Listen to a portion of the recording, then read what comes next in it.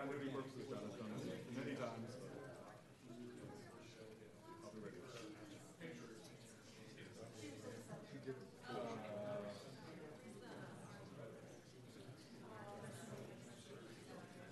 always something here. You did something here.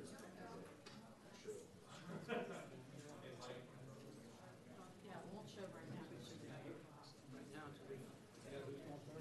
Stephanie, so when we have to start the thing, what do you have to click to share so it goes? I do it. You'll do, okay, so, oh, beautiful, okay. Okay. Yeah, mine is.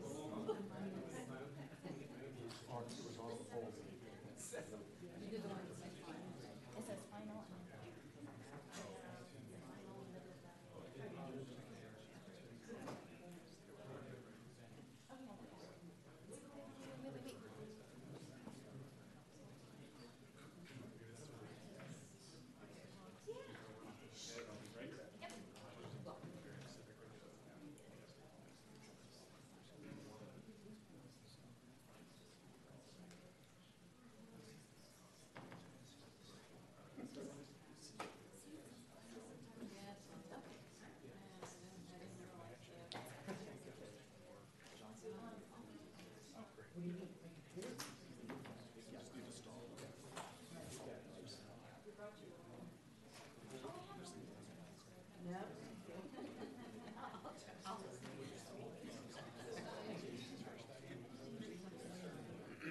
Yeah, I'm ready. Yeah, we must sit in this one here. Back.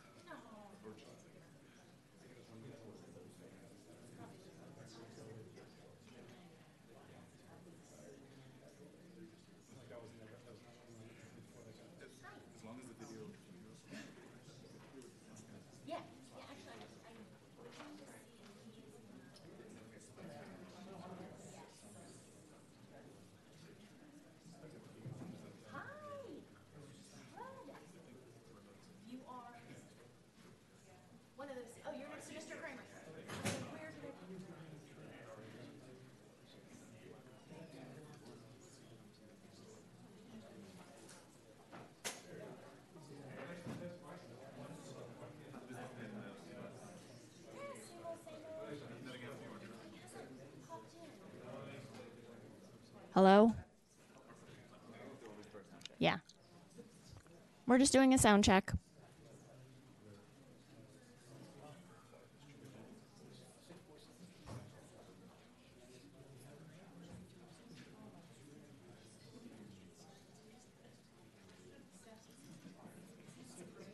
He says he can't hear anything. I'm like, you're not even on the meeting.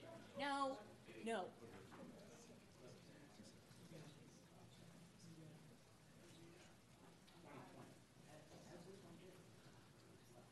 Oh, sorry. I guess I need to talk.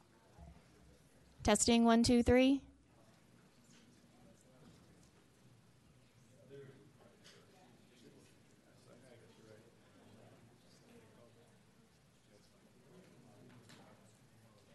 Testing 1, 2, 3.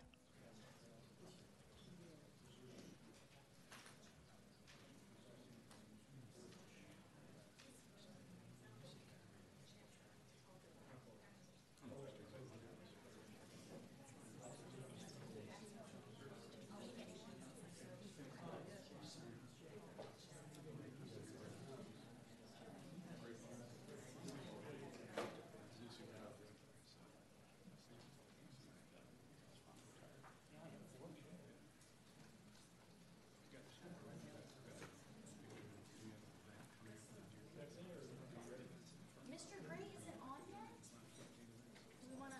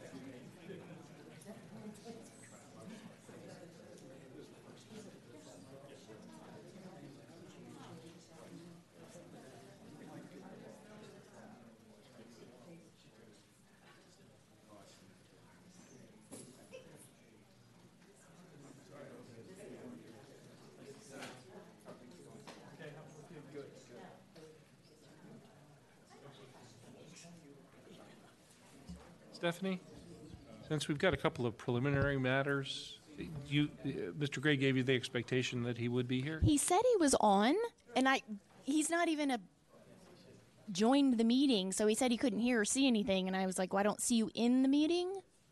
So. Oh, he's already made contact. Yeah, he was like, I'll join in 5 minutes, and he said he can't hear or see anything, but you can see the only 2 people in there are me and the room. So he's not even up there as a participant. So. And was he? No. So were you talking to him on the telephone? No, email. He was like, I don't see or hear anything, and I said, I don't see you as joined the meeting. So I'm waiting for him to join.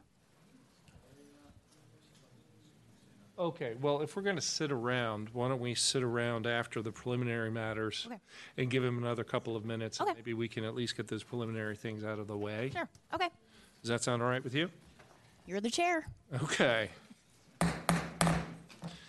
I'd like to call to order the January 25th, 2024 Board of Zoning Appeals public hearing. Call it to order. The board is composed of 4 members and 2 alternatives at this point. 4 of us are expected to be present tonight, with a 5th possibly joining us by teleconference or Zoom later. That's the one participant participating remotely. We're a quasi-judicial body and an arm of the court. We meet on the 4th Thursday of each month, unless it's November or December, after each application has been duly advertised in the local publication for 2 consecutive weeks, and after each property has been duly posted, and after all adjacent owners have been notified by certified mail. It takes 3 affirmative votes from this board for a matter to pass the board. Pursuant to Virginia Code Section 2.2, 3708.2, and the Board of Zoning Appeals participation policy, Mr. Gray has requested to participate in this public hearing by electronic communications from a remote location that's not open to the public. Mr. Gray has communicated that he cannot attend this meeting due to business out of town that prevents his physical presence at this meeting, and he'll be joining the meeting from Palm Desert, California. As required by law, a physical quorum of the board is present in the boardroom, and the members have arranged for the voice of Mr. Gray to be heard by all in attendance of the boardroom. We'll notify everyone, and Stephanie, if you'll help me when he joins, but we have a quorum, so we can begin at least with preliminary matters. Mr. Gray made the request within the time frame required by our policy, and the county attorney's office has determined that his request has met the requirements for remote participation. The Board of Zoning Appeals will record in its minutes the reason for Mr. Gray's remote participation and the location from which he participated. If you wish to speak and have not signed up in advance online, please sign a piece of paper by our secretary down here. They're pink slips. Stephanie Capps, so that your name can be called. I already have a list for the second hearing tonight of 12 individuals, but you can join up until we have available time once that case is even called, so it's not too late. Each application will be heard we'll hear from staff first, and then the applicant or their representative, each of whom will have 10 minutes. Other speakers will have 3 minutes each. Before we begin, I'd like to ask everyone to check their cell phones and ensure that it is silent so that we don't interrupt the proceedings or electronically mess with the recording instruments. Thank you.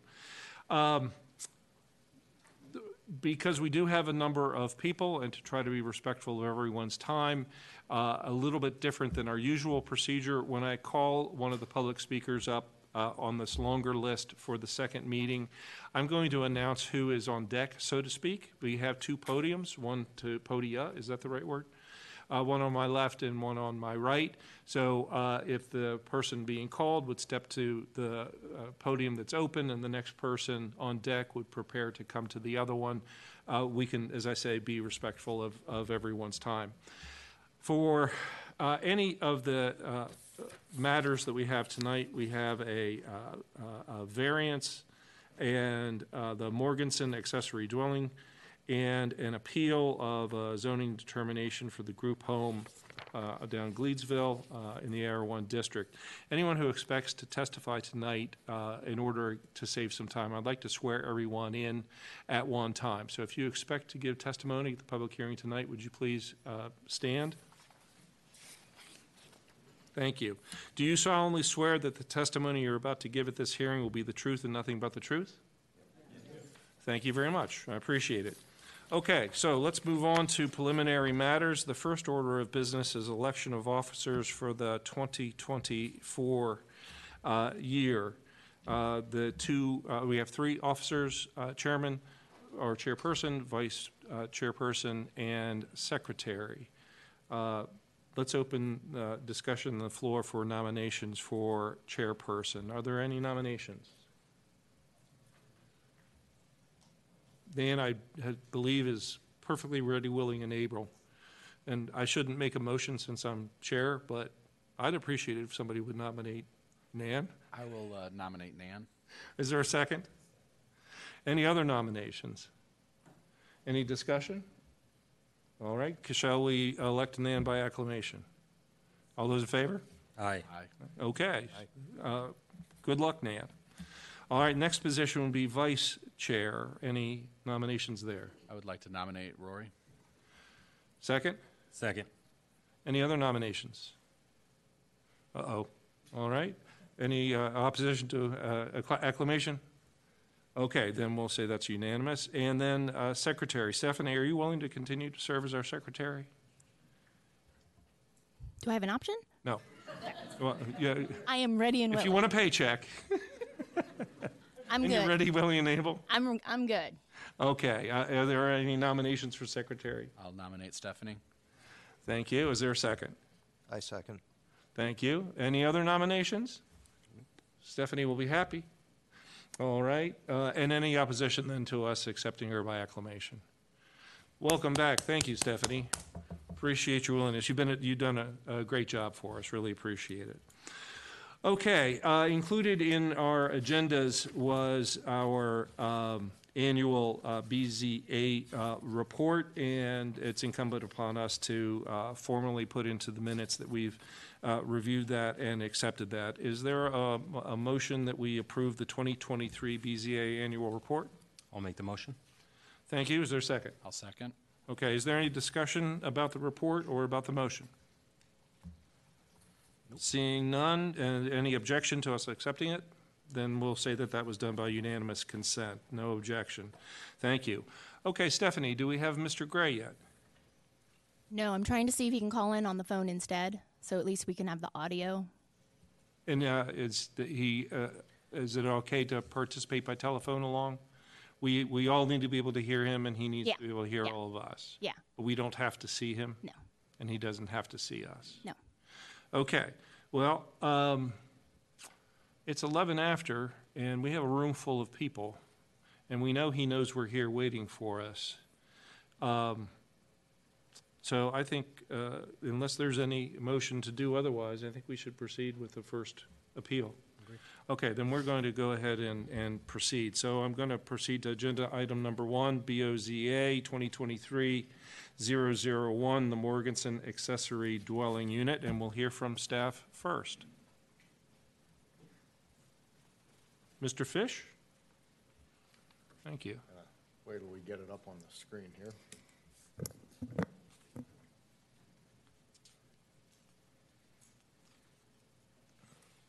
Okay, we ready? Good evening, members of the Board of Zoning Appeals. My name is Brian Fish. I'm a planner with the Loudoun County Zoning Administration. This evening, I'm presenting variance BOZA 2023-0001. Mogensen Accessory Dwelling. The applicants are Sarah and Mark Mogensen.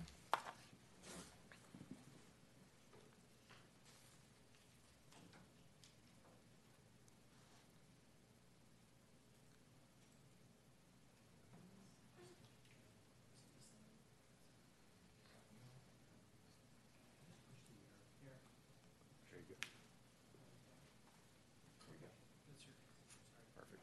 Sorry about that.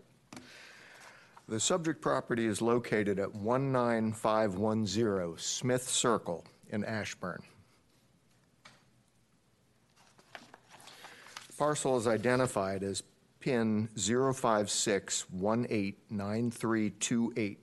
It's approximately 1 1/4 acres in size. The property is zoned A3, agricultural residential, under the revised 1993 Loudoun County zoning ordinance. The property has been improved with an existing single-family detached dwelling and a partially constructed detached garage. The applicants are requesting a variance pursuant to Section 6-1600 of the zoning ordinance. The request is to reduce the minimum yard requirement of the A3 zoning district, which requires a minimum 25-foot setback from the property line and a 35-foot setback from the right-of-way of any road, to 5 feet, and to reduce the 75-foot building setback from the right-of-way for Riverside Parkway, which is required by Section 5-1403B of the zoning ordinance, to 5 feet, in order to permit the construction of an accessory dwelling in an existing partially constructed detached garage located approximately 5 feet from the southern property line.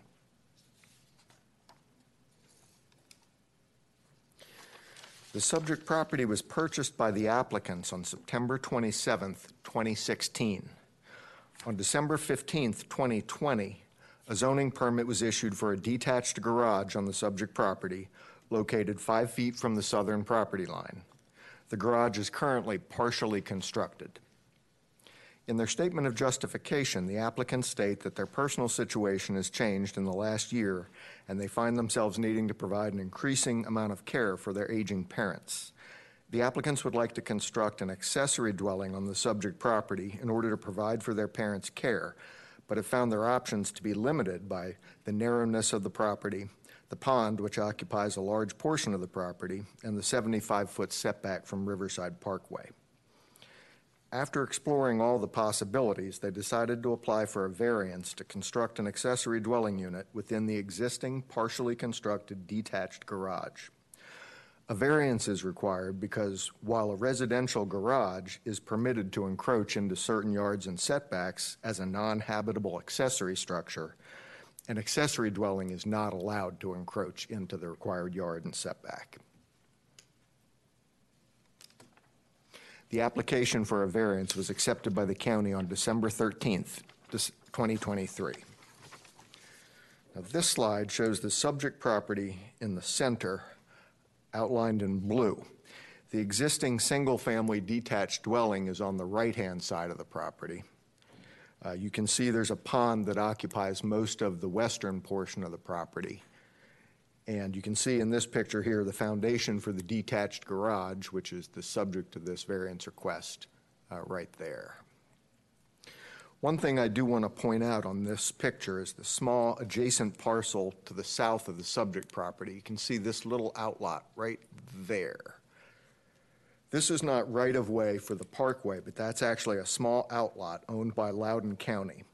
All the rest of this adjacent property to the south and the west of the subject property is right-of-way for Riverside Parkway. That small outlot there has an impact on the setbacks that apply to the subject property, which is why I point that out at this point. The outlot parcel is essentially an unbuildable outlot, as that entire parcel is within the 75-foot setback for Riverside Parkway. And this is a close-up of the plat for the proposed variance. Now, the variance request is not that complicated. They're asking for permission to put an accessory dwelling above the existing detached garage 5 feet from the property line. What is a little confusing is explaining the required setbacks that apply.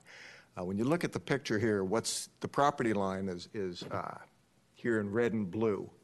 The portion of the property line shown in blue is where it's adjacent to the outlot. The portion that shows in red is adjacent to the right-of-way for Riverside Parkway. There's two setbacks that apply in this situation. The first is the required minimum yard for the A3 zoning district. Now, that requirement is 25 feet from any property line and 35 feet from the right-of-way of any road. And that's the line right here. And you can see it's 25 feet from the right-of-way, and it jogs out to 35 feet right here, and then it's 35 feet where it's adjacent to the right-of-way. The second setback is there's a 75-foot building setback required from Riverside Parkway. You can see that is the larger setback that goes along here, and it goes parallel to the setback, and then where the right-of-way ends, it arcs down to the property line.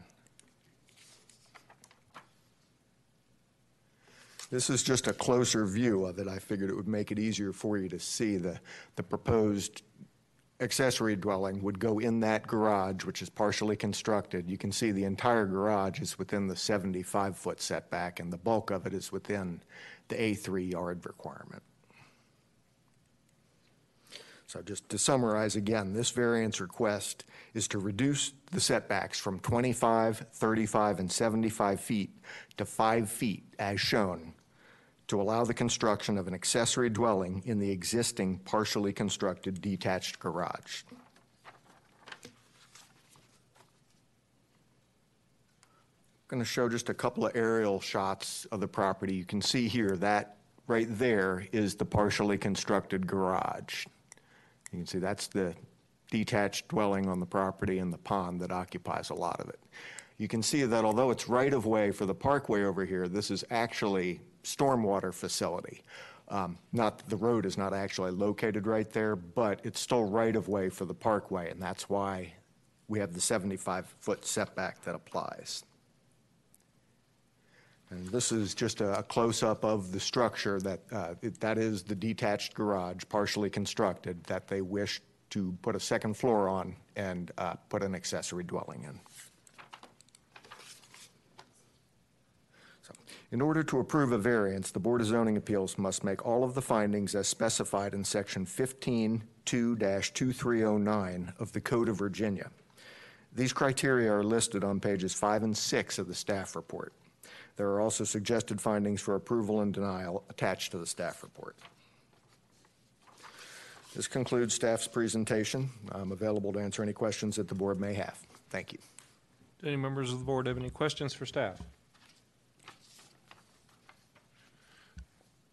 I have one. Just to confirm, it looks like the exterior of the garage is fully existent, and there is no request to enlarge the structure externally. It's simply to locate an accessory dwelling unit within the confines of that space that we're looking at on the picture now. That's correct. The permit for the structure is for, one story, and they would be adding a second story to it, but the footprint would remain the same. And the roof would not be elevated. I'm not sure. We'd have to get clarification on Okay. that from the applicant. I'll ask about that as well. Thank you. Any questions? Thank you, staff. Oh, yes. I was going to say, on one of your views, you showed like a bigger view of the neighborhood. And if you could go back to that where it showed the lot lines, it looks like some of the houses there, like some of their structures are pretty close to the property lines. Like if you look on the bottom corner. Right there? Yeah, the next property up and then the following one.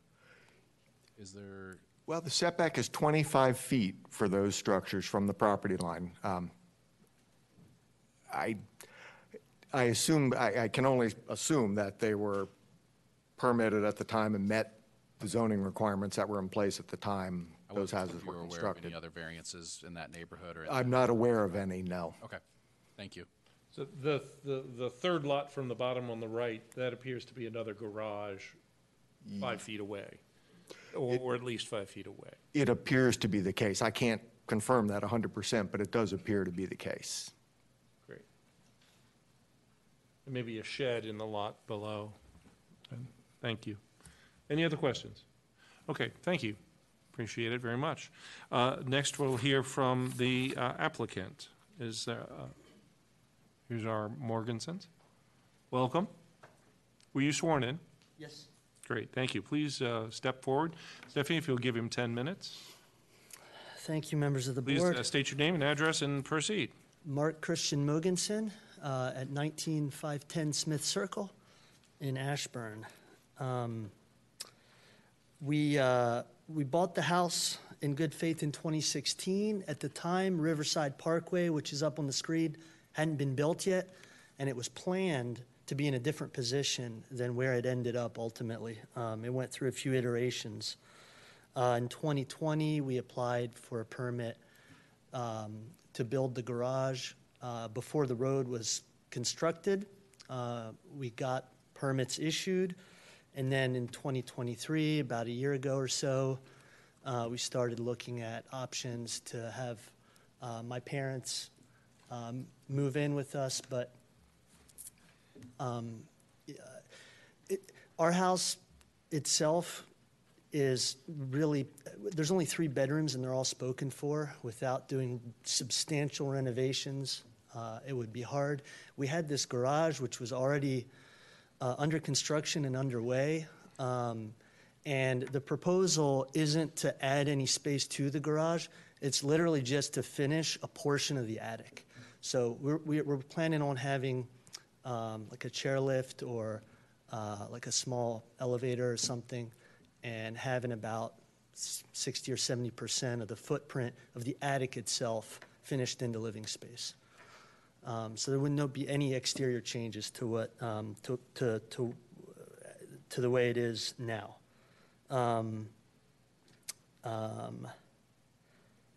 Let's see.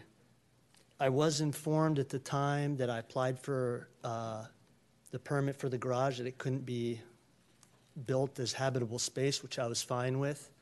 But the problem, looking at the lot I have, is that it's long and pie-shaped, and the setbacks run long ways down the property. The setback map we saw doesn't even show the 25-foot setback that's on the top side of the lot. And the buildable envelope is like this tiny triangular space that's just right in the middle, sort of behind the main house right now. And I suppose you could build another habitable. My zoning allows me to have a smaller accessory dwelling, but I mean, we would have to build it. It's essentially, I think, only hypothetically possible. You could build a triangular building 10 feet from the main house, but I mean, it would be odd. And plus, we just already have this other existing structure, which is convenient. So that's the reason that we decided to ask for a variance.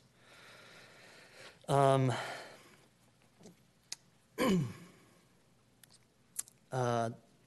believe the standards are met, obviously. You'll be the arbiters of that, but just in closing, the setbacks, especially the setback from Riverside Parkway, as I mentioned, restricts the rear and the back of the property. We purchased the property in good faith, and the hardship was not created by us. The road was dedicated and built after we received the permit for the garage. And as you can see, the majority actually the entirety of the garage is actually within the setback. Our request doesn't adversely impact any properties since the garage abuts to an unbuildable outlot and right-of-way for stormwater management ponds. The request doesn't change the proposed use of the property, and the location on our property is unique in that if we could zoom out, what we'd see on the other side of Riverside Parkway is all high-density commercial. We're the last house in the residential neighborhood. Everything on the other side is all commercial. So I don't believe granting this variance would necessitate an amendment to the zoning district regulations. And it's unique enough that it wouldn't generate any more variance requests of its type. And so in conclusion, granting this variance would greatly improve the lives of our family and our parents, and we hope that you'll consider our position and grant this variance. Thank you. Thank you. Any questions from members of the board? Mr. Moroz? I thought I heard a different address. Your 19510. Okay, sorry. I thought I heard something different. I guess in the 3 years or so, is there a reason why? Was there delays or? Yeah, after I was issued the permit to build the garage, they imposed a temporary easement down the whole length of my property for the road construction, so they froze us out. And then when they lifted the easement, it was COVID, and then building materials tripled in cost, and then interest rates quintupled. But I mean, here we are. I think it's really just a blessing in disguise, honestly, because the delays sort of helped us see that there was a need that we hadn't really considered, and so we're here now, so it's all good. But yeah, it was really delay on delay on delay from the time I got the permit until now. Yeah, thank you. Mm-hmm. Any other questions? I'd just like to, yes? Nope. I'd just like to clarify that you will not be raising the roof. You're just finishing an accessory dwelling unit in the existing external boundaries of the structure. Yes, that's correct. Great, thanks. Okay. Mr. Chair, just wanted to let you know Mr. Gray, it appears, has joined us. Oh, thank you very much. Sure. I did want to say that. I noticed that Mr. Gray joined before your presentation. So, Mr. Gray, welcome. Can you hear us? I can. Great, thank you. How's sunny California? Sunny, yes? You don't want to know, Rory. It's a lot better than back there. Thanks for joining us. Okay. All right. Then there's no more questions for you. Thank you very much. Thank you. Mr. Morganson. All right. Stephanie, do we have any speakers for this matter? No, we do not. Okay. Then I'll entertain a motion to close the public hearing. So moved. Second? Any objection? All right, so the public hearing is now closed, and then we'll proceed to a motion and debate. Does anybody have a motion on BOZA 2023-0001?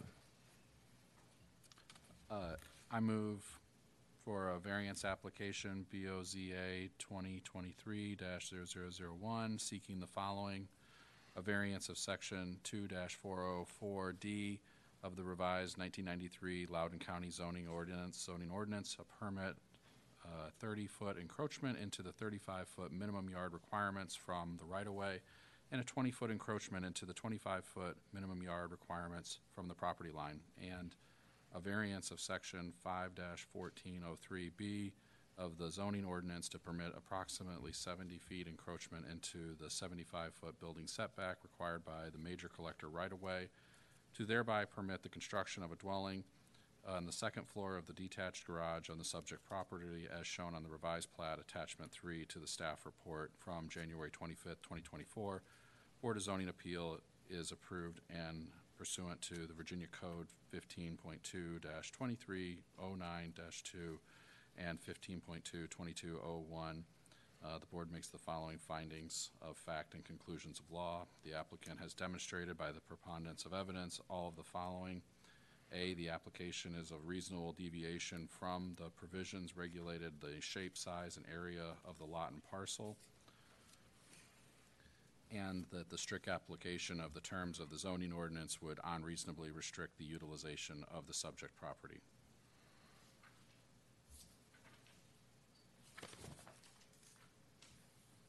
All right, is there a second?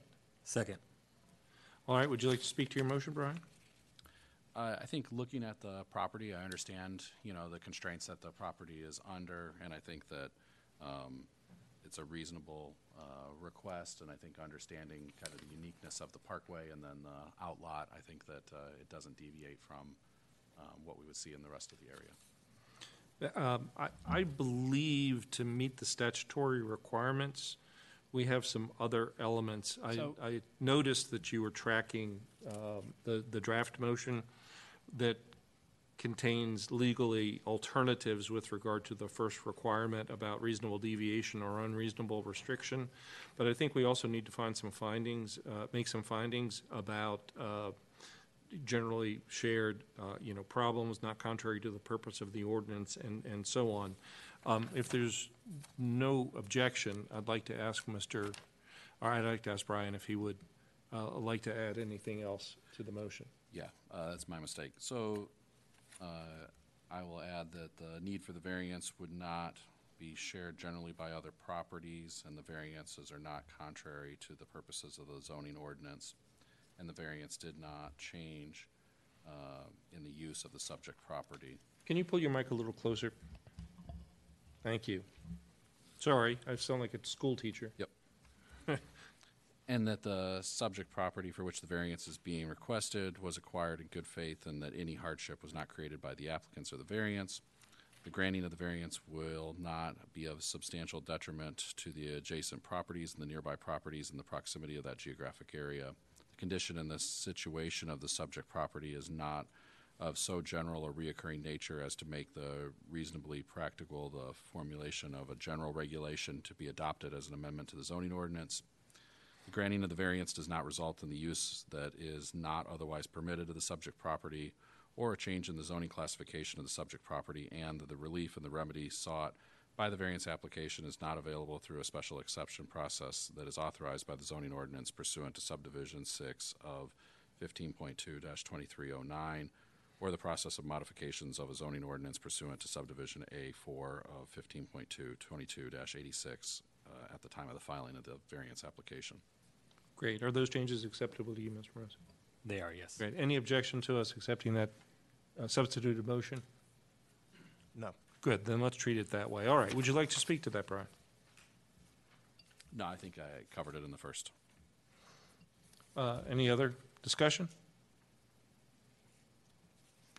I think the elements have been met, and that not only is a strict application there, but I think it also meets the hardship, the undue hardship element as well. So good. I think the alternative, given, I think this is a very unique situation with the unbuildable lot immediately adjacent, creating a barrier to Riverside Parkway, and with the 25-foot setback not shown on the plat, but if we impose that on top, to require strict conformance with the ordinance would require these compassionate people to actually build further structure, imposing more bulk in the neighborhood.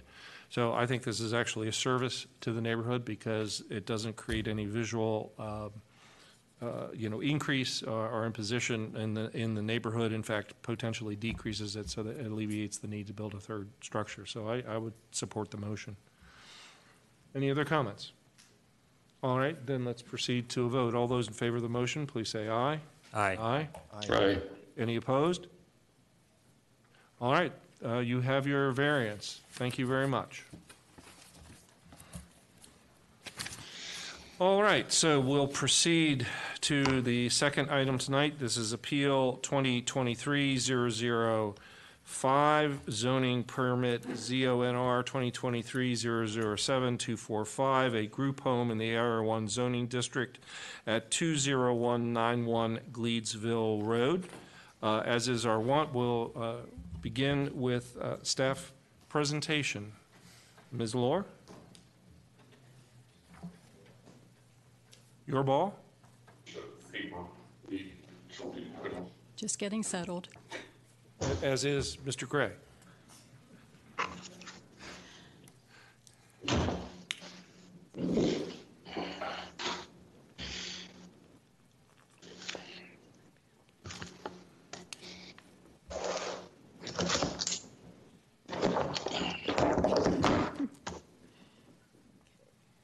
You all right, Kelly? Oh, I'm fine. Okay, we thought you fell out of your chair.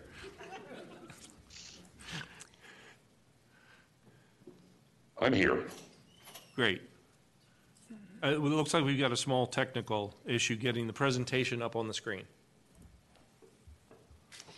We're also waiting for my presentation to appear again. But while we're waiting, we do have a preliminary matter. Staff is aware that 4 appellants have also signed up as public speakers. The BZA bylaws limit presentation time to 10 minutes each for presentation by staff appellants and the property owner. Public speakers are allowed 3 minutes to speak on a matter. We ask that whatever time you allow for appellant's presentation, that time is shared among all the appellants and that an appellant not offer additional testimony as a public speaker. You may recall in the previous appeal, 2023-4, held on September 6, 2023, the board allowed the appellants 20 minutes to present, and that time was to be shared among them. They were not allowed to also offer additional testimony as public speakers during that portion of the hearing. If the board allows the appellants additional time to speak, we ask that the amount of time be also granted to the owners and the county staff. Staff also recommends all appellants speak consecutively for whatever time is allotted and that members of the public speak after. Ms. Lohr, can you remind me, I recall that, and that we shared time. Did we request that they speak seriatim so that we had all appellants together? We did, and that way we could also check the time. Okay. What's the pleasure of the board? Do we want to do anything about this issue, mindful of the fact that we've already made a decision once about a similar issue at the last hearing? My inclination is that we ought to, the logic of this was that applicants have that status first and that they need to share the time that's allocated. I agree, and I think we have to make a motion, so I'll make that motion, please. That all applicants will share the 10 minutes provided for the applicants. Correct. Or the appellants, I'm sorry. Second to that? I'll second. All right, any discussion? Mr. Gray? None for me. All right, all those in favor of the motion, please say aye. Aye. Aye. Any opposed? Aye. Any opposed? Okay, so, Mr. County Attorney. Mr. Vice Chair, just really briefly, I just would ask if the chair would ask if there's any other preliminary matters from either the owner or the appellants. We did have one at a previous hearing before. Just so before the county began its case in chief, just to make sure everyone, if there's And any we other don't have to come preliminary back and matters. revisit. I think Thanks. that's a fair question. Does the appellant have anything preliminary in the nature of, standing questions or objections that we should handle separate from the substantive matter of the appeal? Yes, please step forward. State your name so we can get that on the transcript. My name is Lawrence Thomas. So we are restricted now to 10 minutes again, is what we were hearing, correct? Yes. Among all. Okay. Newport should be restricted to 10 minutes, which should include all family members, people who are employed there who will be standing up and speaking. Would that be a reasonable request? Not my position to speak to whether it's reasonable or not, but if you're asking us to consider a motion, we do typically allow the property owner to speak after the applicants.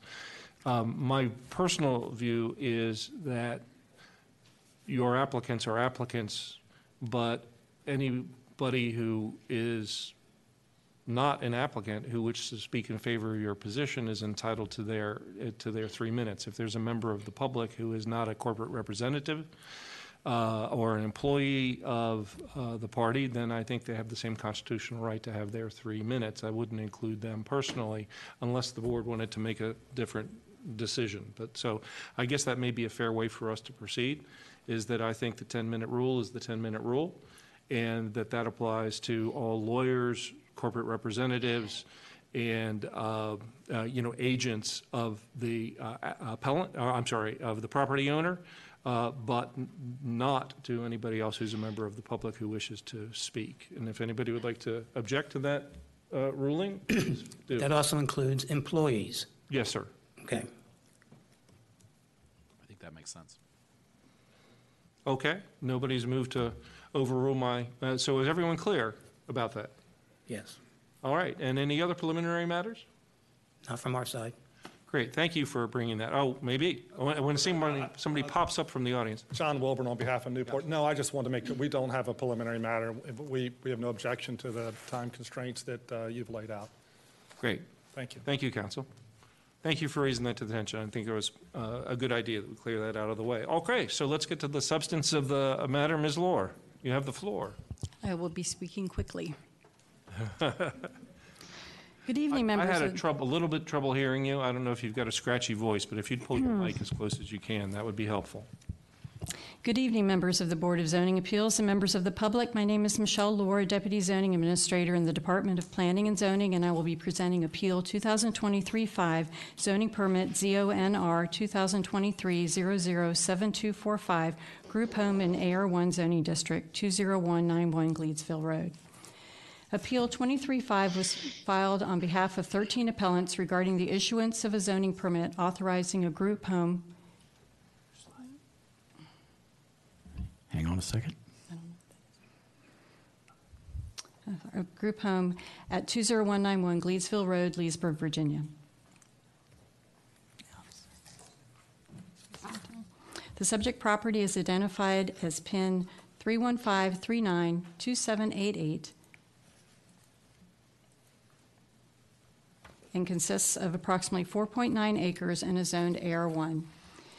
The background information regarding the zoning permit and appeal is found on page 3 of the staff report, and information on appellants' prior appeals concerning group homes on Gleadsville Road are included for your reference and information on pages 4 and 5 of the staff report. On September 13, 2023, Newport Academy submitted a zoning permit application for a group home in a single-family home located at 20191 Gleadsville Road. Accompanying the permit application was a copy of a license issued by the Virginia Department of Behavioral Health and Developmental Services, VDB-HDS, which permitted the operation of a mental health residential group home service for adults for 8 beds. A service plan was submitted with the application stating that Newport shall not provide services or treatment to individuals with current illegal use of or addiction to a controlled substance. A staffing plan provided that the subject property will have 21 direct care staff, and roles will be dedicated to the subject property, and neither staff persons or roles reflected in the staffing plan will be shared with or provide services to Newport's existing group homes on Gleedsville Road. Meal preparation and service to the residents of each group home will be independent of any other group home. And a facilities plan stated that the facilities and amenities at the subject property will be independent and separate from any other existing or proposed group homes in the county. Moreover, no resident will be able to utilize amenities at any other group home. Lastly, Newport installed fencing to reinforce the separation of the parcels owned by Newport. After reviewing the zoning permit application and supporting materials, the subject zoning permit was issued on October 12, 2023. The appellants have raised these arguments in prior appeals and were unsuccessful, that the proposed use was a congregate housing facility not allowed in a single-family home with an AR1 residential use, that persons seeking treatment do not reside there, and that the proposed use is not entitled to protection under Virginia Code Section 15.2.2291 because persons will be treated that are addicted to a controlled substance. The proposed As outlined in the staff report and presented here tonight, the use falls squarely under a group home use under the Code of Virginia and the zoning ordinance. The persons seeking treatment are indeed residents. Newport represents it shall not include those who are currently using illegal drugs or controlled substances. The zoning administrator urges the board to affirm the subject zoning permit. As stated earlier, the owner submitted an application for a zoning permit for a group home within an existing single-family detached dwelling. It is the zoning administrator's position that the use met the zoning ordinance and that the zoning permit was correctly issued, in that dwelling, single-family detached, is a permitted use in the AR1 zoning district, as evidenced by the AR1 use table. Further, the term family within the use name, dwelling, single-family detached, is defined in Article 8 of the zoning ordinance to include any group identified in Section 15.2-2291 of the Code of Virginia. Therefore, if the proposed use meets the criteria of Section 15.2-2291, it is permitted as a single-family dwelling in the AR1 zoning district. Turning to Section 15.2-2291A of the Code of Virginia, specific direction is provided to how zoning ordinances are to treat group homes. We see that residential facilities with no more than 8 individuals with mental illness are to be considered as residential occupancy by a single family for zoning purposes, and that no conditions more restrictive than those imposed on residences occupied by persons related by blood, marriage, or adoption shall be imposed on such facility. Newport proposes 8 residents in the group home. The code clarifies that mental illness and developmental disabilities shall not include current illegal use of or addiction to a controlled substance. Newport's service plan states that it intends to operate a mental health residential group home service for adults and shall not provide services or treatment to individuals with current illegal use of or addiction to a controlled substance. And a residential facility is a group home that is licensed by the VDB HDS. A license was issued by VDB HDS to Newport Academy as a provider of mental health services for a mental health residential group home service for adults. Thus, a residential facility meeting the criteria for Section 15.2-2291A is considered as residential occupancy by a single family for zoning purposes. If no more than 8 individuals with mental illness, intellectual disability, or developmental disabilities reside at the subject property and the residential facility is licensed by the VDB HDS, the subject property is a single-family residential dwelling and is a permitted use in the AR1 zoning district. The comments on the issued permit recite the zoning ordinance definition of family as well as Section 15.2-2291. The permit was approved with the condition that the use complies with the submitted service, staffing, and facilities plans, which state that the facility will be operated consistent with its licensure by VDB HDS, and that Newport services will not include the provision of services or treatment to individuals with current illegal use of or addiction to a controlled substance. It is uncontroverted that the subject zoning permit was correctly issued as it satisfies both the zoning ordinance and Section 15.2-2291A. Therefore, the board must affirm the subject zoning permit and deny the appeal. The appellants claim that the issuance of the subject zoning permit is improper, as the zoning permit was also issued to group homes owned by Newport Academy at 20173 and 20179 Gleedsville Road. The appellants argue that group homes in close proximity create a unified campus. However, there is no definition of unified campus under the zoning ordinance. Further, neither the zoning ordinance nor the Virginia Code impose any minimum distance between group homes. In fact, in 2020, the Virginia General Assembly contemplated amending Section 15.2.2291 to add a 1/4 mile buffer between group homes. However, the proposed amendment never left committee, and the proposed amendment did not pass. Furthermore, the zoning ordinance does not prescribe distance requirements between group home uses. Thus, the appellants attempt to impose restrictions where there are none. The appellants also point to a letter issued by the Fairfax County Zoning Administrator that determined a proposed operation by Newport Academy of 3 group homes on neighboring parcels in Fairfax County constituted a congregate living facility. The appellants argued that the facts and reasoning in the Fairfax County zoning letter apply here. However, the Fairfax zoning letter has no zoning authority in this county, nor is the Fairfax zoning ordinance applicable. The facts in the Fairfax County matter are different than in this case. Specifically, in the Fairfax case, the proposal was for a unified program with shared staffing and resources among adjoining houses. However, that is not what was proposed in the appellant's application. As described earlier, Newport Academy represents that the group home will not share staff or facilities with any other group home, and unlike the fencing in Fairfax County enclosed all parcels, in this instance, Newport has installed fencing between the property and the adjacent Newport property at 20179 Leesville Road. The subject zoning permit satisfies the zoning ordinance in Section 15.2.2291 and will be independent of other group homes. Therefore, the BZA must affirm the subject zoning permit. The zoning administrators consistently opine that the uses that meet the zoning ordinance definition of family, including groups identified in Section 15.2.2291, are single-family dwellings and are permitted in zoning districts where such use is allowed. Example letters are included in attachments 10 and 11 of the staff report. The zoning administrator respectfully requests that the BZA uphold the issuance of zoning permit ZONR 2023-007251 and deny appeal 23-5. Contrary to the appellant's arguments, the zoning permit satisfied the zoning regulations and the Virginia Code. As dwelling single-family detached is a use permitted in the AR1 zoning district, the use as a group home of 8 individuals constitutes a family as defined by Article 8 of the zoning ordinance in Section 15.2.2291A of the Code of Virginia, and VDB HDS issued a license for a mental health residential group home service for adults to operate at the property. As stated in the service, staffing, and facilities plan, the group home at 20191 Cleetsville Road will operate independently of any other group home. The appellant's arguments have been previously rejected by the board in appeals 2022-5 and 2023-4. Further, the Circuit Court affirmed the BZA's decisions in April 22-5. The appellant's arguments are based on erroneous interpretations of the zoning ordinance in Section 15.2.2291A of the Code of Virginia. Therefore, the Board of Zoning Appeals must deny the appeal and affirm zoning permit ZONR 2023-007245. This concludes staff presentation, and we are available to answer questions. With 3 seconds left, you practiced. Are there any questions for the zoning staff? Mr. Walker? No questions.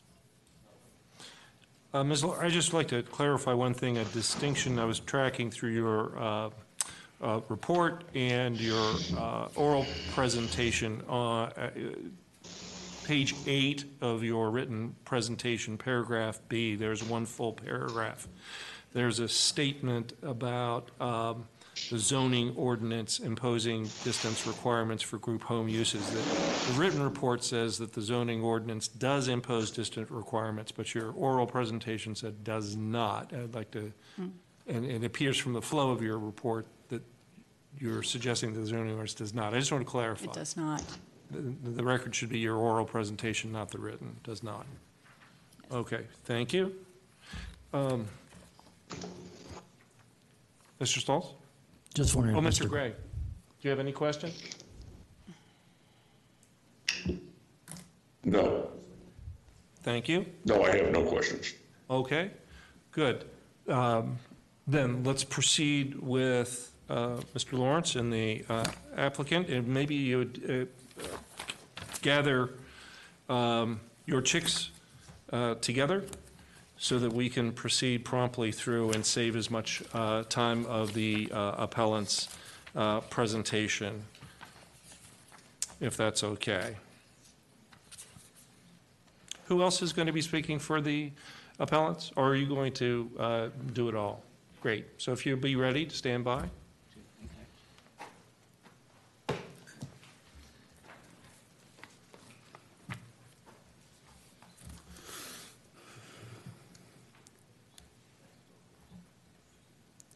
Good evening. The BZA should reverse the issuance of the zoning permit for the following reasons.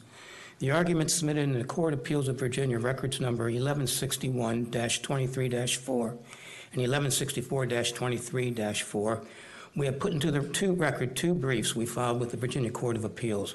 We incorporate the arguments in this brief by reference. We argue here, as the briefs did, these 4 points. First, the statute at issue, Section 2291, forbids discrimination against persons with disabilities, but the Loudoun County zoning ordinance does not discriminate. The restrictions on congregate housings apply regardless of disabilities. Second, the 3 Newport facilities are a single congregate facility. Therefore, Newport's total patient count exceeds the 8 persons limit in Section 2291. Third, Newport is a non-residential facility. The Newport's visitors are not residents. Newport's visitors are transient. They have no intention to stay past the end of their treatment. Therefore, Section 2291 does not apply.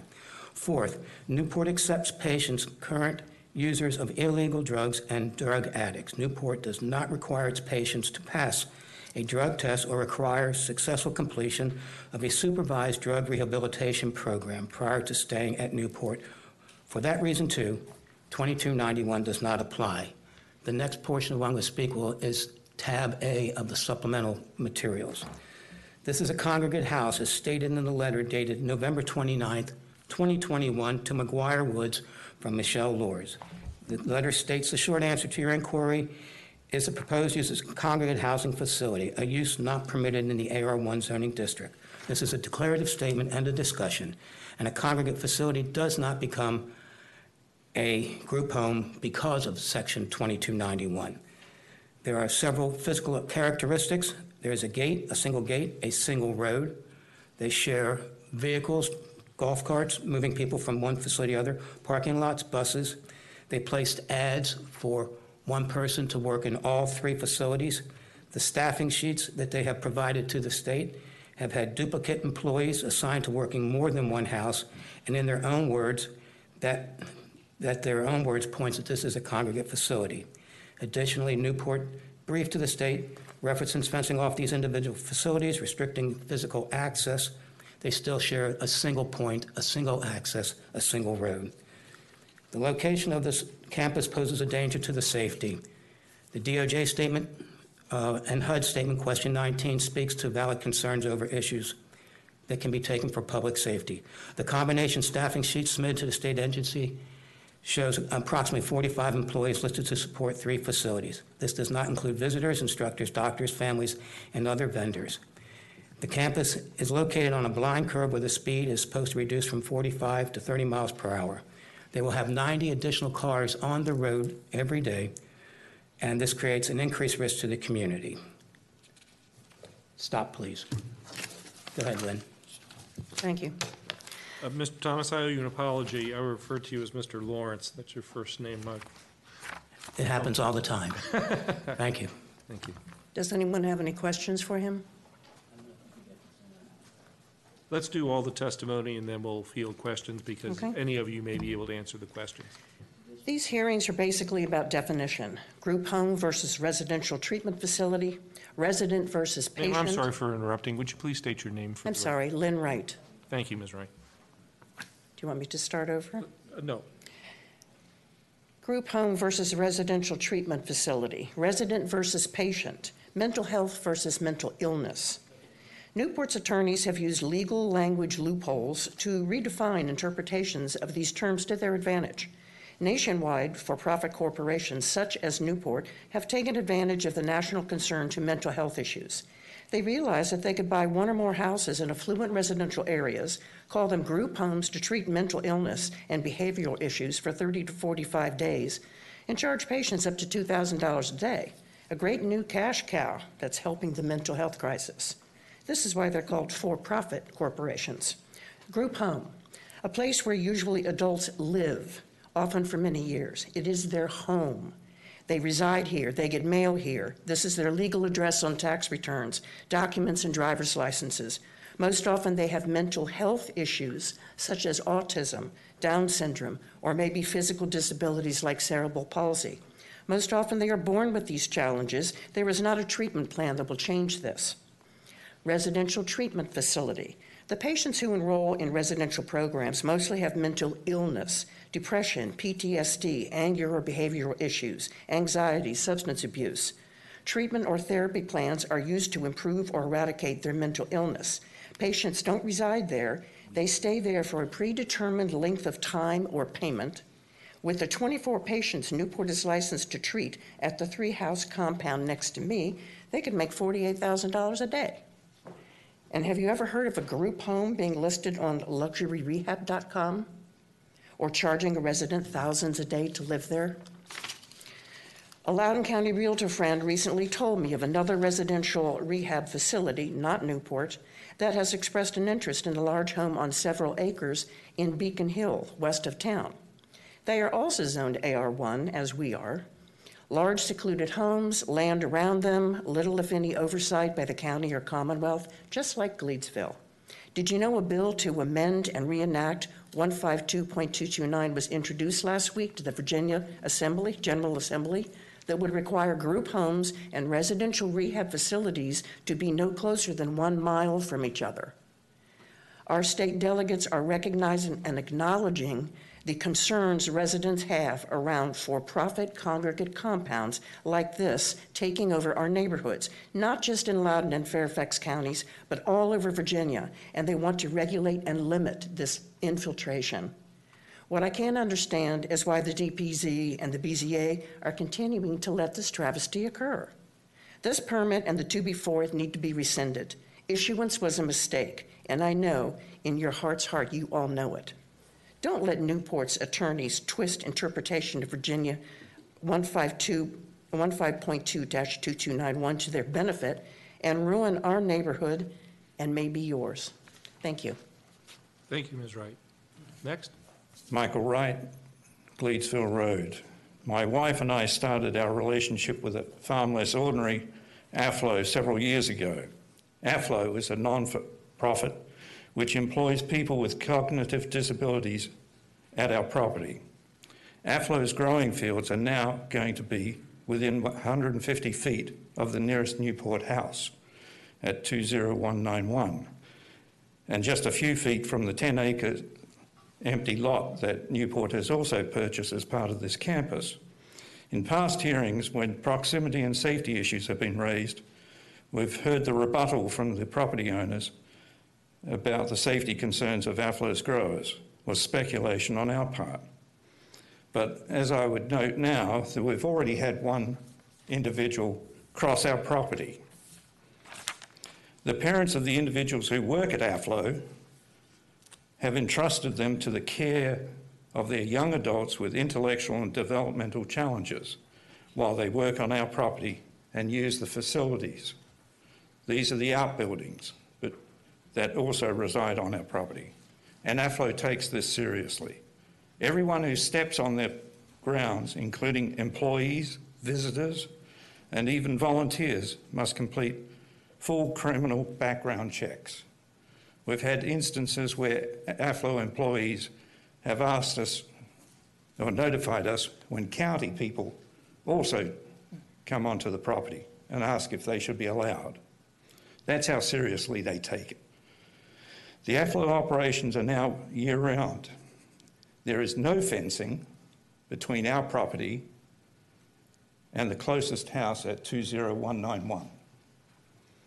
In prior hearings, it has been suggested that there are adequate remedies by filing reports about incidents at the Commonwealth and county level. This, however, conveniently ignores the fact that the damage may have already been done, and by the time any corrective action is taken, it may be too late. We've already experienced, living on this property, the lack of follow-up that happens at the county level when complaints are made. The founders of AFLO also have a son who is profoundly autistic and is facing the same challenges of finding a group home. But the important thing about a group home is that it is in a community. This clearly is not a community. Thank you. Thank you. We've got about 30 seconds left. Mr. Masucci and Cheryl Wright are on the speakers list, but also applicants. Would anyone like to use the remaining time?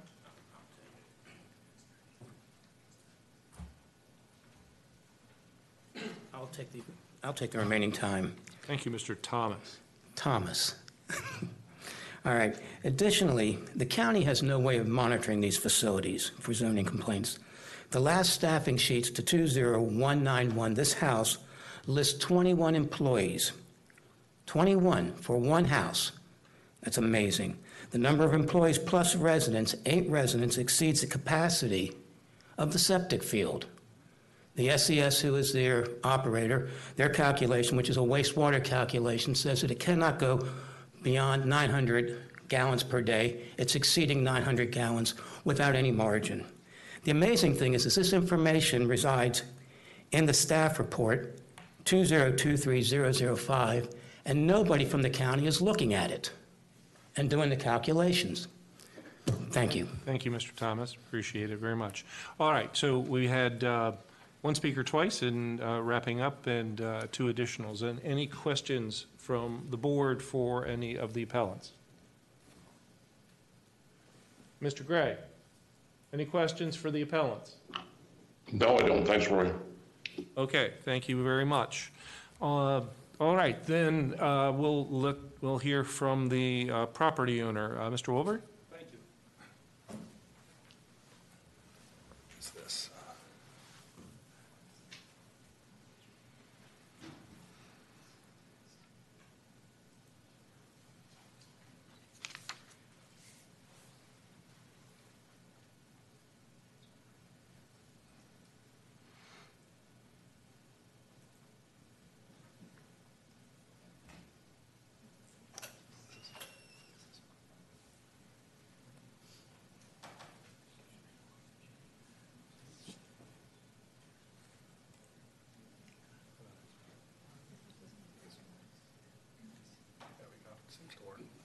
Hey, there's a delay.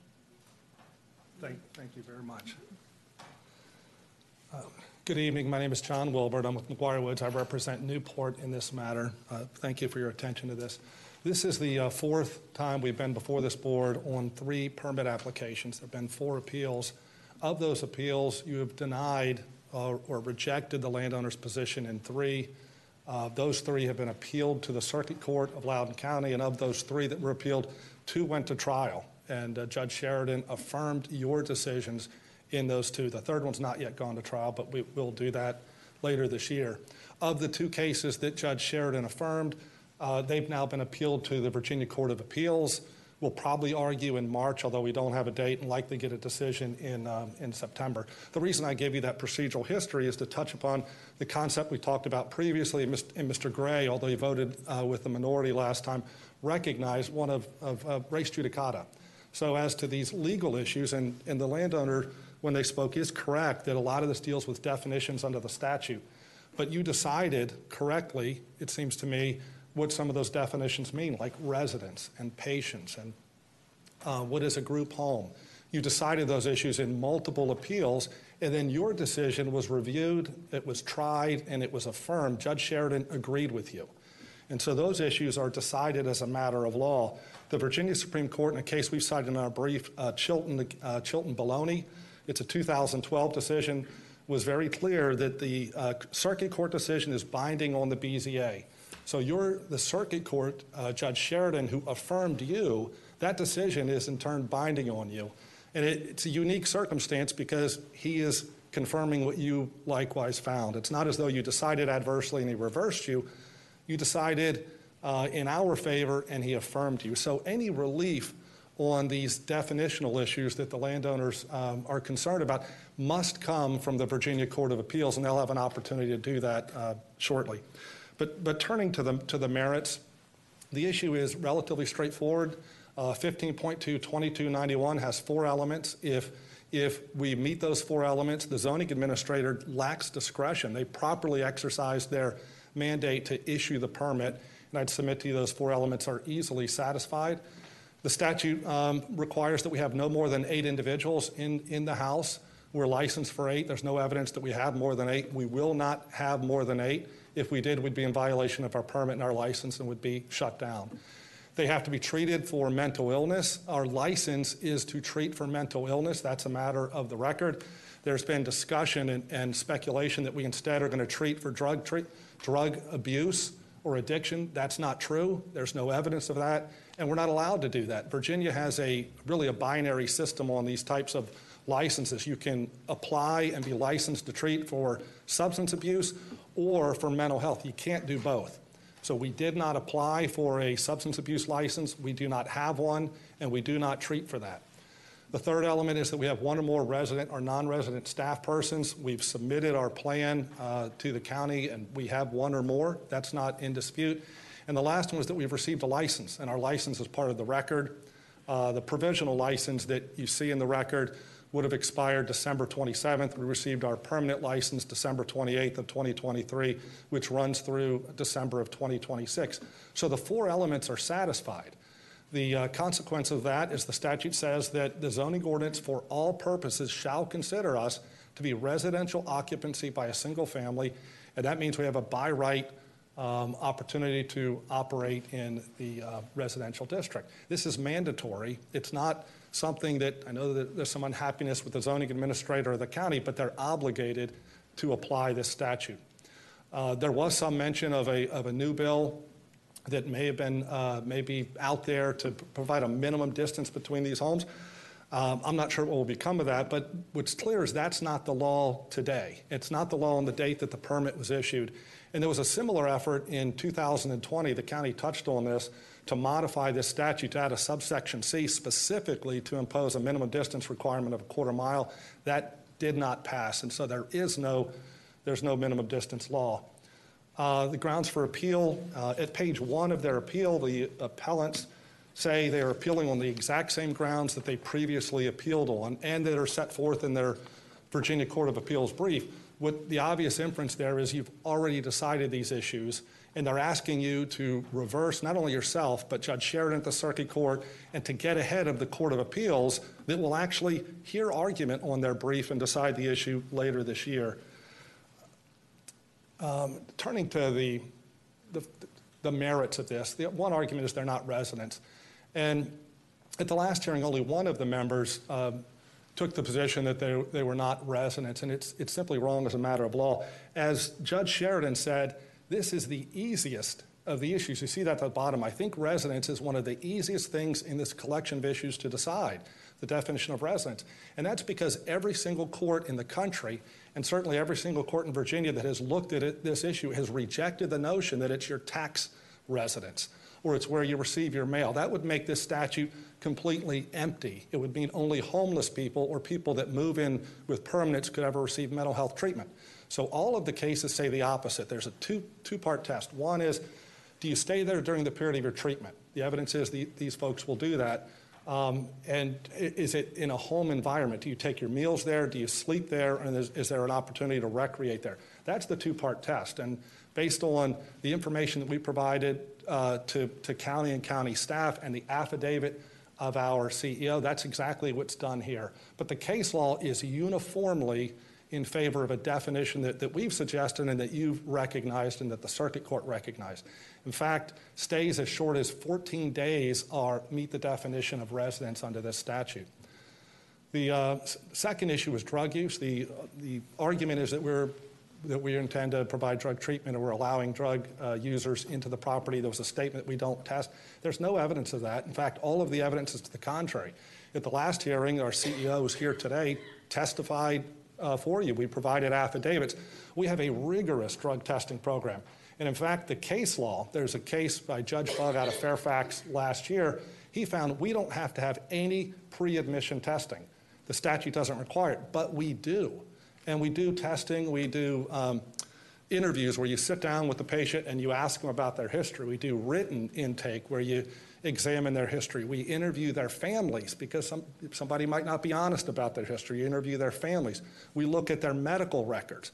So there is an exhaustive intake process to screen for that. And then we also test. We collect urine ahead of time. We do surprise urine tests while patients are at our facility. And if somebody fails the screening process, they are exited from the program. So that's the process, and that's what the records show. So it's simply untrue to say that we don't drug test or whether we're doing drug treatment there. The third argument was congregate housing. This is definitional. Under the zoning ordinance, this cannot be congregate housing. The definition of congregate housing is a structure, quote, other than a single-family dwelling where more than 4 unrelated persons reside. There's a photograph of this. It is a single-family dwelling. It can't be congregate housing as a matter of definition, but it also is sort of irrelevant because even if it could be congregate housing, the very purpose of the statute is to say that something that is not residential, by operation of law, will be residential if you meet those requirements, which we do. The last thing I'll touch on is this notion that we're violating the permits. The chairman correctly at a previous hearing explained that there is a process. If in fact we are doing something we're not supposed to do, Article 10.13.B4 of the ordinance provides a process by which anybody can make a complaint. You submit a written complaint to the zoning administrator who will investigate it. And the zoning administrator has full power to come out to our property, to look at our books and records, our staffing reports, do whatever he or she feels they need to do to confirm or find that we're in violation, one way or the other. And if there's a decision by the zoning administrator that we're in violation or not, there's an appeal and there's an opportunity for us to actually have evidence, to examine witnesses, cross-examine witnesses, introduce evidence, all subject to the rules of evidence. And that's where this issue would be decided. It's not this forum where enforcement or complaints about violation would be adjudicated. And that's a due process issue that if we're going to be accused of violating our license or the permit, there is an opportunity to examine the evidence and the witnesses and for you to hear that and for a record to be made. So I'll wrap up and accept any questions. We'd ask you to deny the appeal, affirm the county's decision to issue the permit, and I'll take any questions. Thank you, Mr. Warren. Are there any other representatives from the property owner or employees or? We don't intend to call any employees. We have folks here, including our CEO and general counsel and operations team, in case you have questions for them, but I don't intend that they would speak. No more formal presentation? Correct. Okay, thank you. Any questions from the board of the property owner? Mr. Gray, any questions? None? I have one question. Okay, Mr. Kramer. The final one, when you were talking about complaints. Would you speak into the mic, please? When you were talking about complaints, yes. have there been complaints filed? You know, I've heard a rumor that a complaint was made to the county. I tried to run that down before this hearing. I've not seen any complaint. If there is one, what should happen is there's supposed to be a written complaint filed with the county. We'll get notice of that and opportunity to respond. The county may investigate. None of that process has happened. I will say, I don't know if there was a complaint made against the license or not, but I learned today that the Licensing Bureau has inspected us several times on a surprise basis and found no violations.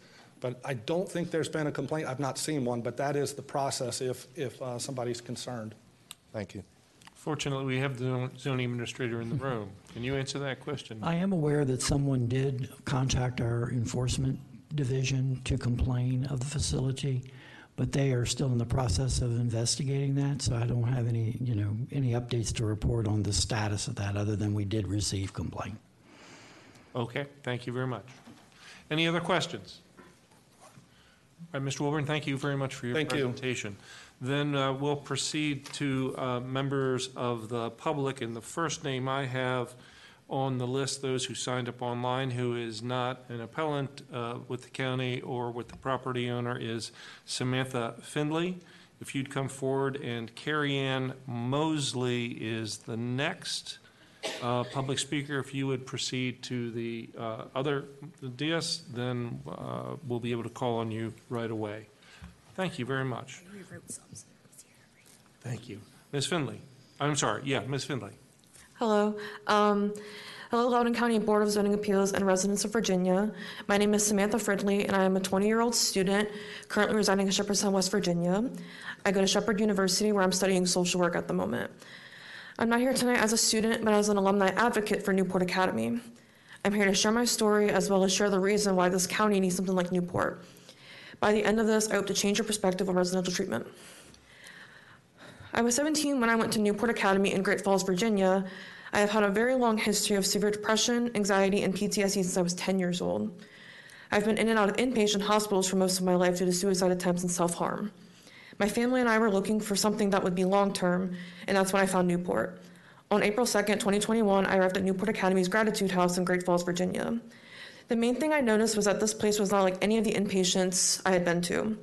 This was a home. The house I stayed in was decorated to feel comfortable, and residents did things that you normally would do in your own home, like sleep, eat, watch TV, and hang out in the living room. I spent 54 days at Newport Academy, leaving on May 26, 2021. Newport strives to help adolescents and young adults who are struggling with their mental health. They don't believe in the label troubled teenager. They focus on the whole person, not just their mental health. At hospitals, I felt like I was just another number to add to their books. However, at Newport, they made me feel like an actual person. Newport Academy was my home away from home for those 54 days. Newport saved my life. Without places like Newport, people must travel across the country to get support. I was lucky enough to find a place that was only an hour away from home, but I met clients who were from Florida and even Maine that came to Virginia to get the help that they needed.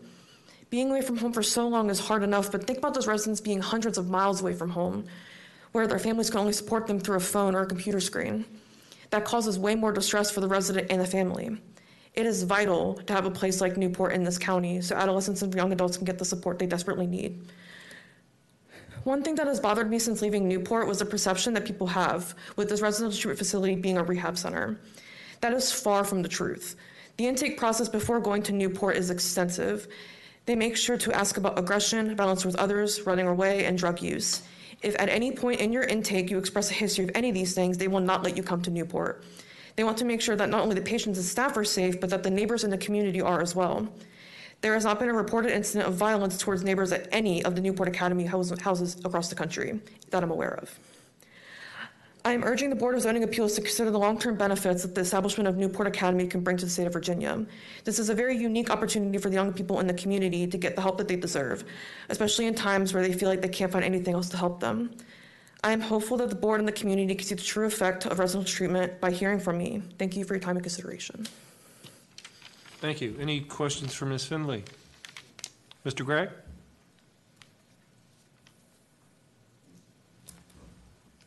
Uh-oh. Did we lose Mr. Gray? Yes. No. Okay. No, we didn't lose you, or no, you don't have any questions, or both? I think both. Okay, thank you. All right. Next on deck is Lauren Faye Henry. If you'd come forward, and we'll hear from Carrie Ann Mosley. Thank you very much. My name is Carrie Ann Mosley. I live at 42880 Iron Bed Place in Chantilly, Virginia, in the Dulles District of Loudoun County. On March 22nd, my 13-year-old daughter attempted suicide after spending 1 day in a Loudoun County hospital, 5 days in a Fairfax County hospital, 3 weeks in an acute care facility, also in Fairfax County. She spent 57 days at inpatient treatment at Newport, also in Fairfax County. We were thankfully, after 6 months, able to find one doctor for her in Loudoun County that took us off their wait list after 6 months. But for her ongoing therapy, we again have to drive her to Reston in Fairfax County. The lack of psychiatric options for our young people in Loudoun County is quite unfortunate. We need to really consider this application as a true service to the community. I'm very sorry that some people do not want this facility in their backyard, and I do understand many of the concerns being raised. I can tell you the facility that my daughter was in Fairfax County was also located off of Seneca Road, which is a very dangerous road in Fairfax County, and they did not have any problems with danger to the community in that situation. I can also speak to the rigorous intake process at the Newport Academy.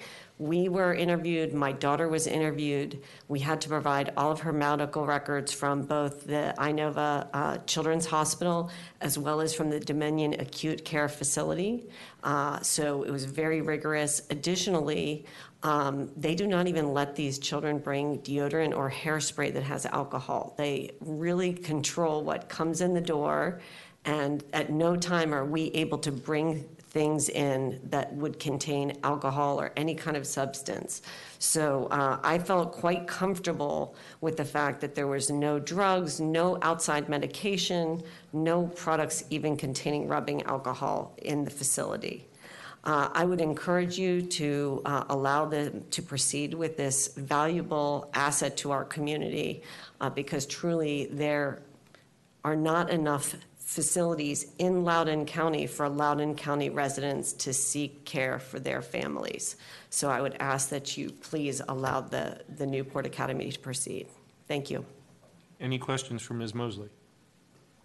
Mr. Gregg, any questions? Ma'am? No. Ma'am? Okay, ma'am, Mr. Kramer has a question for you. Mr. Kramer. Hi. Sorry. Thank you. We've heard a lot about the intake process and how thorough that is. Can you talk a little bit about, since it was a 13-year-old daughter of yours, kind of the daily oversight that you saw or that she experienced? At Newport? Yes. Yes. So they have a pretty imposed schedule. So every day has a certain routine. And so they had academic studies. So they switched to distance learning when they're there. So they actually have time set aside to do classwork. And they do distance learning, and they have teachers that come in and basically run that for them. And then they have chores, and then they have some social time where they can sit. They also do mandatory exercising every day. So we found it to be quite good. And in fact, I will tell you that when our daughter came home, she was much more engaged from a family perspective. Like, she did chores. She's now in the honors program. And so this was literally 1 year ago for us. And now she's taking honors classes at Willard Middle School, and we were just over at Light Ridge, and she is also being accepted into several honors classes there for 9th grade next year. So it truly was impactful for us, and the amount of sort of rigor and discipline they had in the schedule was pretty significant for these kids. Thank you. And I will say I also lived in a community in Great Falls previously where my daughter actually her home was. And I talked to several of the neighbors there, and I asked, is there disruption to you? And they actually offered that the house 2 doors down with college-age kids was significantly more disruptive, throwing parties, et cetera, which were not happening at the Newport home. Thank you. Thank you. Any other questions? Thank you. All right. Is Ms. Henry, Lauren Henry, here? Okay, then next we're going to call on Louis or Louis Bergeron, and on deck will be Stephanie Fay.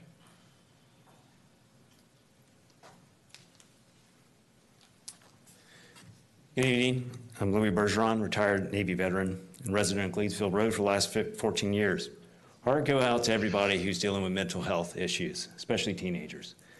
This facility does treat adults, and thank you for the opportunity to speak. I've been watching this train wreck unfold for this county for the last 2 years. It's taken an immense mental toll on me and my family as well. So let's be clear about the stakes tonight. Loudoun County is setting a precedent. I'll say that again. This is precedent setting. They're setting a precedent that will allow private equity firms to buy as many adjacent homes together in Loudoun County as their billions of dollars will allow. This BZA will likely uphold the zoning permit for the 3rd adjacent property tonight. And what's the precedent? It's that 3 adjacent homes, 5 homes, 10 homes, heck, an entire subdivision can be purchased outright or over time to create a commercial campus with shared resources. That's okay if the county wants that to happen, but they are doing this by right status. And there's not an HOA covenant, there's not a city ordinance, and there's not a county ordinance that will stop them. They want scale. You're giving it to them on a silver platter. So let's talk about it. When you look up the owner of the subject properties in the county database, all 3 are owned by Monroe RE LLC. What does the RE stand for? Real estate. That's what this is all about. Monroe Real Estate Company is bankrolled by a Canadian private equity firm called Onex that has billions of dollars under management. You ever heard of a duck test? If it walks like a duck, it talks like a duck, it's a duck. Applying logical, rational thought to this, you will find that this is a congregate use and not allowed in AR1. And the belief that they will operate 3 adjacent properties as separate facilities is laughable on a single driveway and all the shared properties. So let's talk about zoning and enforcement. There's no way to properly enforce these permits. There's no way to check on their claims. We've provided evidence in the past in several BZAs of intended and actual sharing of resources, shared staff, shared licensing. If you can't enforce it, can you permit it? You can look at tab A for all those the evidences that Mr. Thomas talked about as well. This has been so simple and so obvious to us from 2021. Newport, after being denied the ability to scale with 3 adjacent homes in Fairfax County in 2019, simply moved to Loudoun County. They chose a 3-house family subdivision in AR1 zone with a cold hard calculation that if they can win here tonight, then Loudoun County is wide open. You are setting the precedent tonight. As they have said, there is no saturation law. So my HOA, your neighborhood is all fair game, regardless of the zone you're in. That's why they are fighting so hard. Newport needs this precedent set, probably because they want to use the precedent to get back into Fairfax and get all that sweet, sweet McLean and Great Falls real estate they crave. But the Board of Zoning Appeals can do something about this tonight. We are your neighbors. We grocery shop together. We pay taxes together. We want to be here for the long haul and give us the chance as well. If private equity loses tonight, it's a write-off for them and decimal dust on a spreadsheet. For us, it's everything we work for. Do the right thing. Thank you.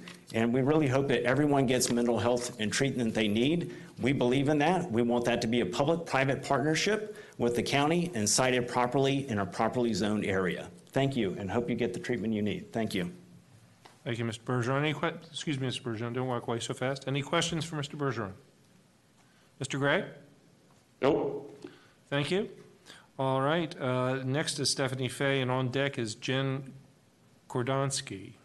If you'd come up to the other microphone. Ms. Fay, did I pronounce that correctly? It's Fahey. That's all right. Fahey, sorry. My name is Stephanie Fahey. I'm here as a parent advocate on behalf of my daughter in Newport. My daughter was 12 and spent 3 months at Newport's residential program in McLean between March and June of 2023. She suffered from severe depression, had suicidal ideation with a plan, and was self-harming. We learned that she had been targeted by an online sexual predator playing Roblox, a children's game. And this caused her to engage in these behaviors. My husband and I took her to the emergency room where she was for 2 days to have her assessed. She went to an acute care facility 2 hours away because that was the only place that had openings. So we were able to visit her 2 days a week, 1 hour, and we had scheduled phone calls with her. After that, we thought that maybe there would be a plan or some kind of referrals for treatment. There weren't. So my husband and I had to come up with our own plan and become very educated in mental health and what things were. I ended up putting her in a partial hospitalization program, another agency that took our insurance, had openings, on paper looked good. She was there for 3 months. She relapsed. She ended up back up in another acute care facility. We found a suicide note. She had been engaging in self-harm all over her body. We learned about Newport. I had actually learned about Newport from several other people that had good things to say about it. And then at the acute care facility, her therapist there had worked there. And so she told us that she should go into a residential program. I did not want her in a hospital setting. I did not want her in that kind of environment. But Newport had a house. It was in McLean. It looked meticulous. It was a home setting. So I felt more comfortable with that. I want to just echo everything that the woman said earlier. I'm sorry, I don't remember her name, but the same intake process. You know, we had to get certain brands of hairspray, or not even hairspray, but like her any kind of fluids, shampoo, conditioner. I mean, they were very, very strict about that. And when she eventually did go, which was 3 weeks later, because they had a waiting list, we couldn't get her in. In that time, my husband had to take time off work to watch her 24/7 so she wouldn't hurt herself or kill herself. We were able to finally get her in, and fabulous treatment team. It was so well organized.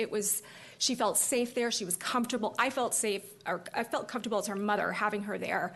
And she's just, done phenomenal since she's come out of there. I mean, it's been a lot of work, but she actually went back to school for the first time in 9 months. There was an educational program. She did that as well when she was at Newport, but she went back to school with her peers. We just had a meeting with her counselors. She has straight A's. It's just like night and day. She wouldn't be here. I don't think she would be here today without Newport. I really don't. And I agree that there were parents that we talked to that came from California, that came from all over the nation to come to Newport because they were desperate. Can you wrap up, Ms. Fahey? Yeah, I'm done. Okay, thank you. Any questions for Ms. Fahey? Mr. Gray? Any questions? No. Thanks. Thank you, Ms. Fahey. Next will be, I remember not doing this name correctly before. I think I said Bodie, but is it Bodie? You're next, and Jen Kordonsky is up. Yes, thank you. So, is that loud? Yeah, please speak into the microphone. State your name. So I am a parent as well of a teenage girl who went through Newport. She was 13 when COVID hit, and I think all of you have heard about the mental health problems that children have had due to isolation from COVID. So depression came on, anxiety came on, and when she was 14, every time I say it, I start to cry. She did have a suicide attempt. We tried everything, and nothing was working. So when I hear the neighbors say, we really care about mental health, and we want you to be able to get it, nothing worked for these children except a residential treatment program. My daughter was hospitalized. My daughter did DBT. My daughter did IOP, partial hospitalization, everything. Nothing moved the needle except for residential treatment. I am also someone that didn't have the access to care in the area.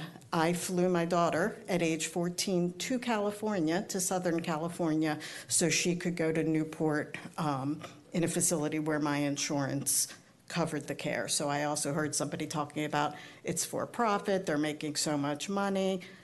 If anybody has a child, I know they would believe that if they had to, they would pay anything that they had to get the care for their child that they needed. So I had to fly my daughter to California, and then when she came back, she actually continued with Newport in their partial hospitalization and their IOP, and I commuted to Rockville every single day for 3 or 4 months to be able to give her that care.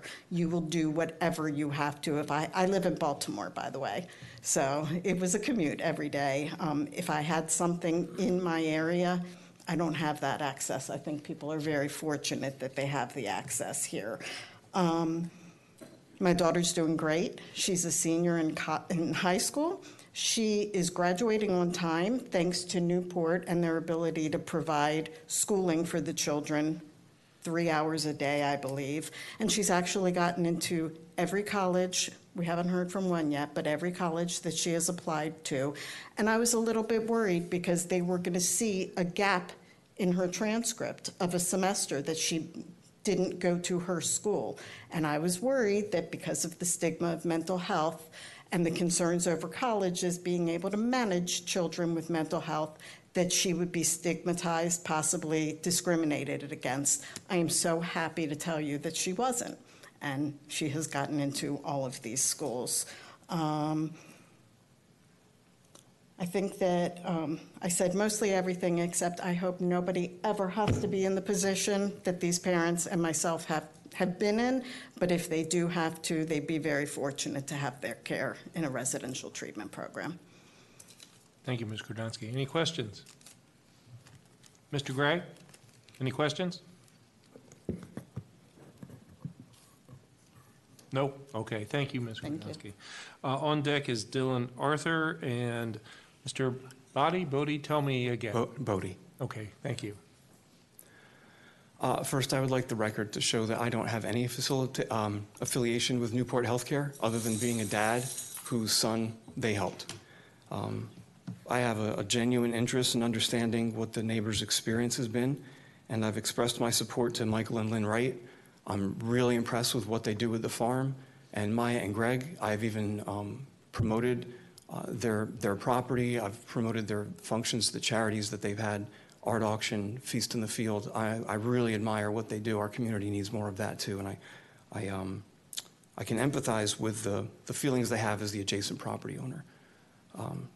I'm extensively involved in volunteer work with community outreach. I've long had the routine of devoting Saturdays to one form of charity, wellness program, or another. That continues through this. In 2021, over the course of a 9-month period, there were only 17 days where one of my 2 teens were not in some form of hospitalization. 9 months, 17 days at home. I'm certain that one or both of them would have died had it not been for Newport finding a place for treatment. Their daily living environment and attachment-based therapy they provide trained our entire family to handle the challenges of neurodivergent children. Not only has Newport Healthcare saved the life of my son, but his experience there for 3.5 months up in Connecticut gave him the incentive to pursue his education at Virginia Commonwealth University in the medical field so that he could help more people like him. This past summer, he had another opportunity to test the things he was taught by Newport, as an adult this time. And he checked himself into the hospital. Now that he knows that will keep him safe, within a week he was back on track, just in time to head to college. As much excitement as we all had the last time we were here at the hearing that we were getting new facilities in Loudoun County, LAMPS, as it's affectionately known in Leesburg, is the kind of facility that many people talk about residential should be. In a larger building with other medical care treatment, lots of beds, better use of floor area. And I've gone on the record as saying that that method is a stopgap to keep someone alive. It is not treatment. So my son was back in for a week.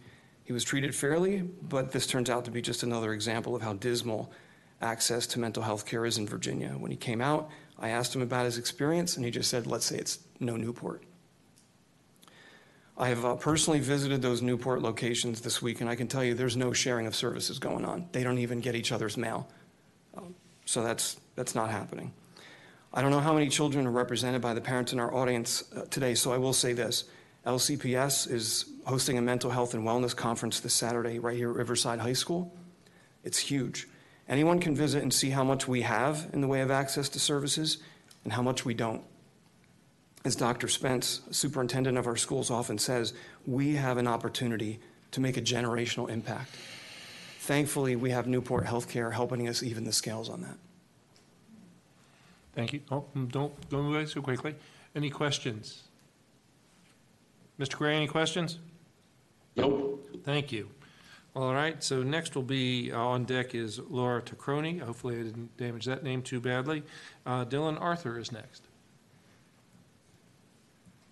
Pardon me? Oh. Please. Dylan Arthur, Woodcock Court, Leesburg. I'm a 100% permanently disabled military veteran as a result of my mental health injuries from the military. I'm here to speak against this proposed use of Newport's congregate housing being disguised as a group home, now 3 homes. I'm not one of the appellants, but simply a neighbor down the street, so I have no legal bias towards this company, for-profit treatment facilities, or advocates of mental health as a survivor myself, and you may or may not see I have a service dog with me. I object to the intended use in violation of county code as congregate housing, originally cited by Michelle Lohr herself. I'm not here to speculate or project feelings, nor do I care about the astronomical amount that this company charges patients per day for luxury rehab, which may borderline discriminatory business practices and or fair housing laws since they call their patients residents. No, I'm here for the facts. Just like you, that's how the law operates. As a former federal law enforcement officer myself, we operate on a fact basis, and so do you. You've already heard from appellants in Newport multiple times now, as well as from residents alongside supporters of this intended use. I feel that this whole motion of residents who are not appealing being asked to speak is somewhat pointless, just meeting a legal requirement. Some members seem to have prepared speeches with votes locked in opposition, no matter what anyone says or who comes up here. So again, what are we doing here other than possibly procedurally wasting time? Back to facts. Michelle Lohr cited congregate housing is not allowed in Loudoun's AR1 and suggested Newport could operate as a group home. They get all required permits, licenses to operate in the first house. Mr. Procopio and Mr. Norton can have that house and operate in it as far as I'm concerned, providing they do not become a nuisance to the county or community alike. But after the first BZA, now they have a conditional license to operate the second house, and now we're here for a third home in the same subdivision, landlocked by a single road that connects them all, inescapable as a shared resource among others. Sharing resources would make this operation congregate housing, so call it what it is. As a board, you said one house operating is not congregate housing and can't be considered a group home. That's fine. Now we're here for a third house in that same subdivision. When does it become congregate housing? When they file permits to build more houses on their 10-acre attached empty lot? That's an open-ended question that I hope one of you answers. Please at least look out for the patients of Newport and their safety and say no to this proposed home operating as another treatment facility on their property and label this as correctly as congregate house not permitted. Thank you. Thank you, Mr. Arthur. Any questions for Mr. Arthur? Mr. Gray, any questions? No. Thank you again for your service, Mr. Arthur. Mr. Crony, and on deck is Sean Hoffman, if you'd come approach the other microphone. Thank you. Good evening. So my name is Laura Tacroni, and I'm here tonight in my capacity as a private citizen. The need for recovery and mental health facilities is not in dispute. We need these services in Loudoun County. So I understand that. I hear you that Loudoun County Public Schools is having a mental health forum on Saturday. I plan to go to it because I think all our kids are experiencing some form of mental health issues. However, the issue here is the location and intensity of the use. I have the following concerns. All three homes share a single point of access, a gated entry, and are owned by a single company. Therefore, the cumulative impact needs to be considered. The common ownership of the properties results in this being a single facility, as opposed to three separate facilities. There is a cumulative impact that is beyond one single family dwelling. Gleadsville Road cannot handle the traffic from 24 residents, and I heard today maybe up to 60 staff. Gleadsville is a 2-lane rural road that has a dangerous curve. Additional vehicle trips will impact safety on that road. There are parking issues. There's more demand for parking than a typical single-family dwelling, and there's inadequate parking for the number of residents and staff. 10 to 13 vehicles at each home is in excess of what you would see at a typical single-family dwelling. Is there a parking pad to accommodate all of the parking? I understand a parking pad that is shared has been constructed to accommodate the daily flow of an estimated 24 to 27 cars a day. You might ask that question. Zoning. This use does not seem to be in the spirit of AR1. I want to explain. AR1 is agricultural residential, one home on 20 acres. That's AR1. That's the zoning district. It is an intensive use that is more commercial, that is inconsistent with the residential zoning of the agricultural residential zoning. It adversely impacts agricultural and nearby residential. We heard about a farm less ordinary. They actually do farming on that farm. And there's a need to ensure the uses are compatible with the surrounding area and the neighboring uses of land. And I would challenge that this is a compatible use. The existing on-site treatment facility is described as non-residential by our health department. So I'm talking about the septic and the treatment facility that's on that site. It was described as non-residential, which to me seems to be a commercial business, a commercial use. Cumulatively, the square footage of the three dwellings on Gleadsville Road are approximately the same size as a church or a private school, which require a legislative application to study the impacts. So I question why this is by right. I visited a neighboring property where a farm less ordinary operates and saw staff using a golf cart, and I would encourage you guys to go out and visit. And they were transporting personnel between homes. Parking is shared, and it appears personnel are shared too, because staff members travel between the 3 properties. In my opinion, this use is most similar to a congregate living facility. Congregate housing is not permitted in the AR1 and AR2 zoning districts. So this does set a concerning precedent. I have to say I am very concerned about the precedent-setting nature of this case. Mr. Kearney, would you summarize? Yep. I realize that the BZA has upheld the 2 other zoning permits, and for the sake of the residents, I would ask that we consider how zoning enforcement can conduct unscheduled inspections to make sure Newport Academy is in compliance now and in the future. We really need to listen to the residents and the neighbors. Thank you. Thank you. Any questions for Mr. Kearney? Mr. Gray, do you have any questions? I don't. Thank you very much. All right. Next on deck is Kieran Fallon. If you'd come forward. Sarah Hoffman is next. Ms. Hoffman? All right. Come on down, Mr. Fallon. With my child, I can call her. No, I'm going to get a babysitter if you permit a phone call. You're saying she's just out of the room? No, she's at home because we couldn't get a babysitter. We need to, I think by law, have her in a way where everybody perceiving can see everyone, but thank you. I appreciate that, Mr. Bodie. Okay, so this is Mr. Fallon. Anthony Virgilio will be next on deck, and after that, Debbie Virgilio. Okay, we're set. Thank you, Mr. Fallon. Hello again. My name is Kieran Fallon. I'm a resident of Leesburg. I confess I was a little surprised by the date for this hearing. I would have thought, February 2nd would be a better day, since that is Groundhog Day, and we seem to be reliving this same issue over again.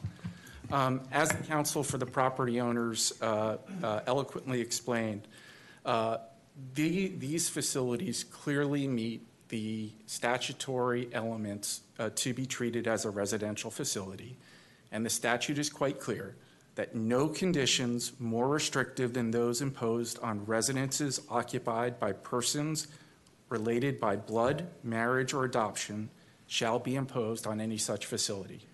I've heard of a lot of different things that get thrown up in these hearings. They have a shared driveway, they have common ownership. There's, to my knowledge, no requirement or limitation that says that you can't have shared houses or have houses share a driveway. In fact, we lived in McLean for 16 years on a pipe stem driveway. My house was not considered the same house as my neighbor's house. I would have loved to have control over my neighbor's house. I didn't always agree with what they did, but that wasn't the fact. The fact that we had a shared driveway did not convert the 2 houses to a single home. You can't have impose a condition with respect to these types of facilities that don't apply to other residential facilities. That is the purpose of the law. I will be brief because I do think it is as simple as that. The Virginia legislature was quite clear, and they adopted this statute for this precise reason to avoid these types of issues. There's a stigma with mental health, and they were concerned that NIMBYism would prevent these type of residential facilities, which, as you have heard, are critical to providing the mental health benefits that are so needed. So they enacted this statute to ensure that additional conditions could not be placed on these types of facilities if they met the terms of the statute.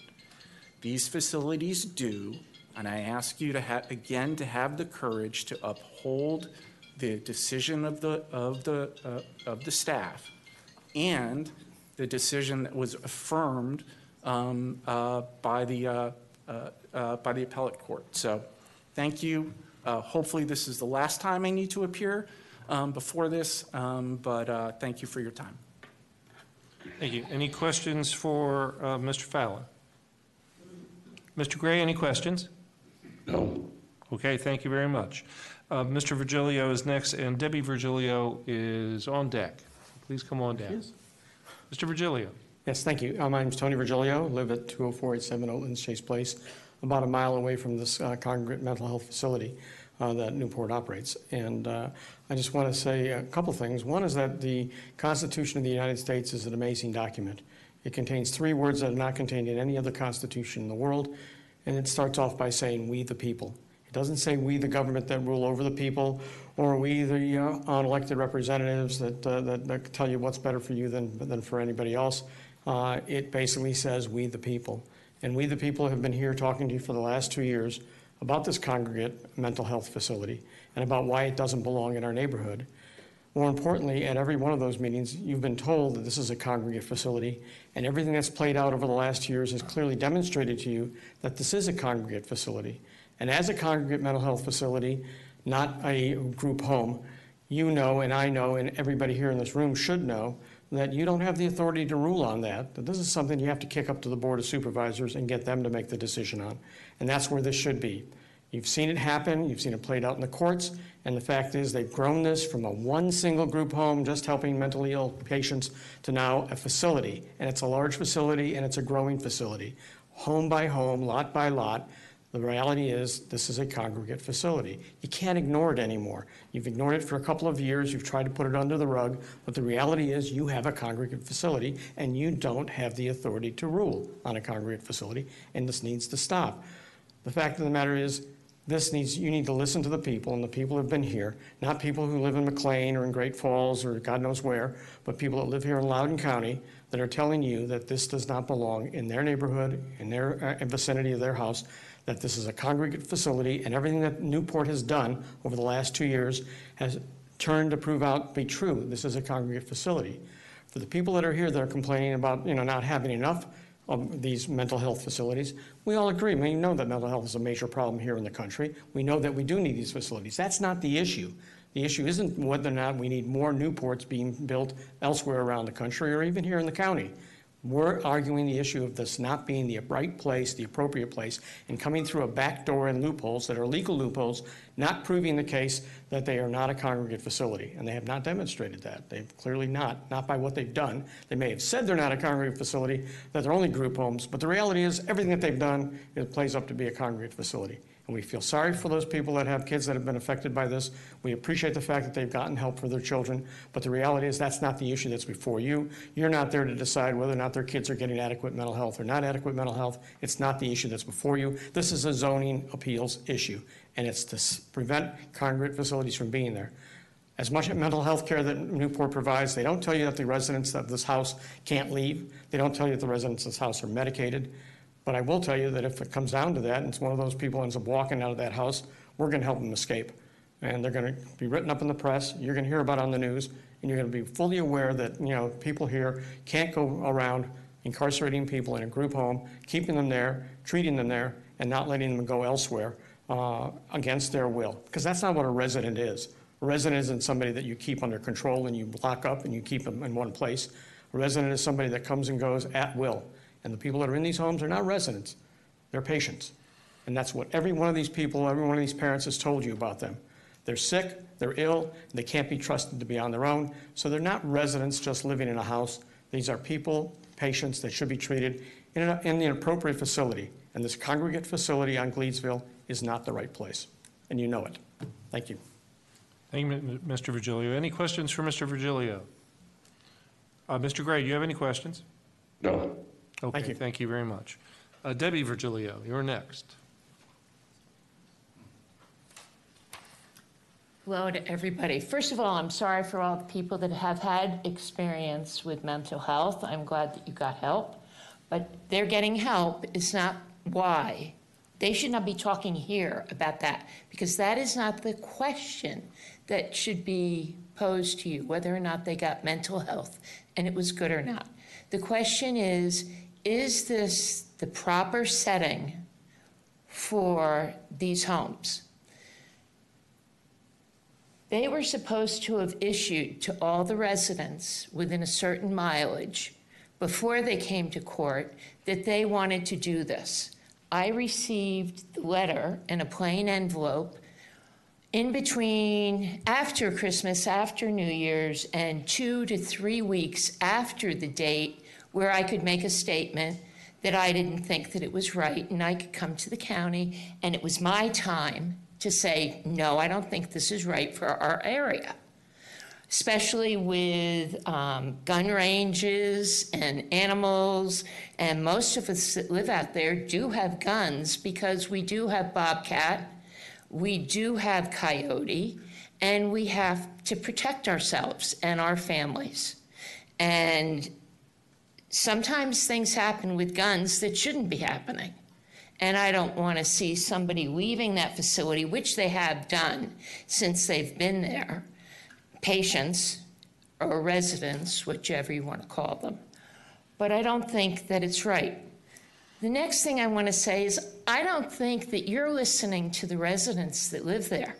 You're supposed to be representing not only other people in the county and the people that want to come into the county, but you're also supposed to be upholding and representing for us, the people that live there. You don't live in my neighborhood. I don't live in your neighborhood. I've lived here 45 years. My husband's lived here over 50 years.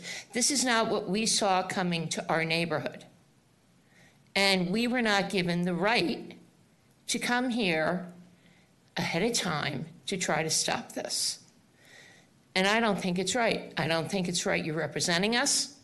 I don't think it's not right that you don't come out and look at what you're ruling at. It's not right. It's what they're doing. But why is the CEO of this company sitting here with 12 to 25 lawyers each time I've been here? And we sit here with nothing. We are representing the homes that we live in, our morals, and how we feel.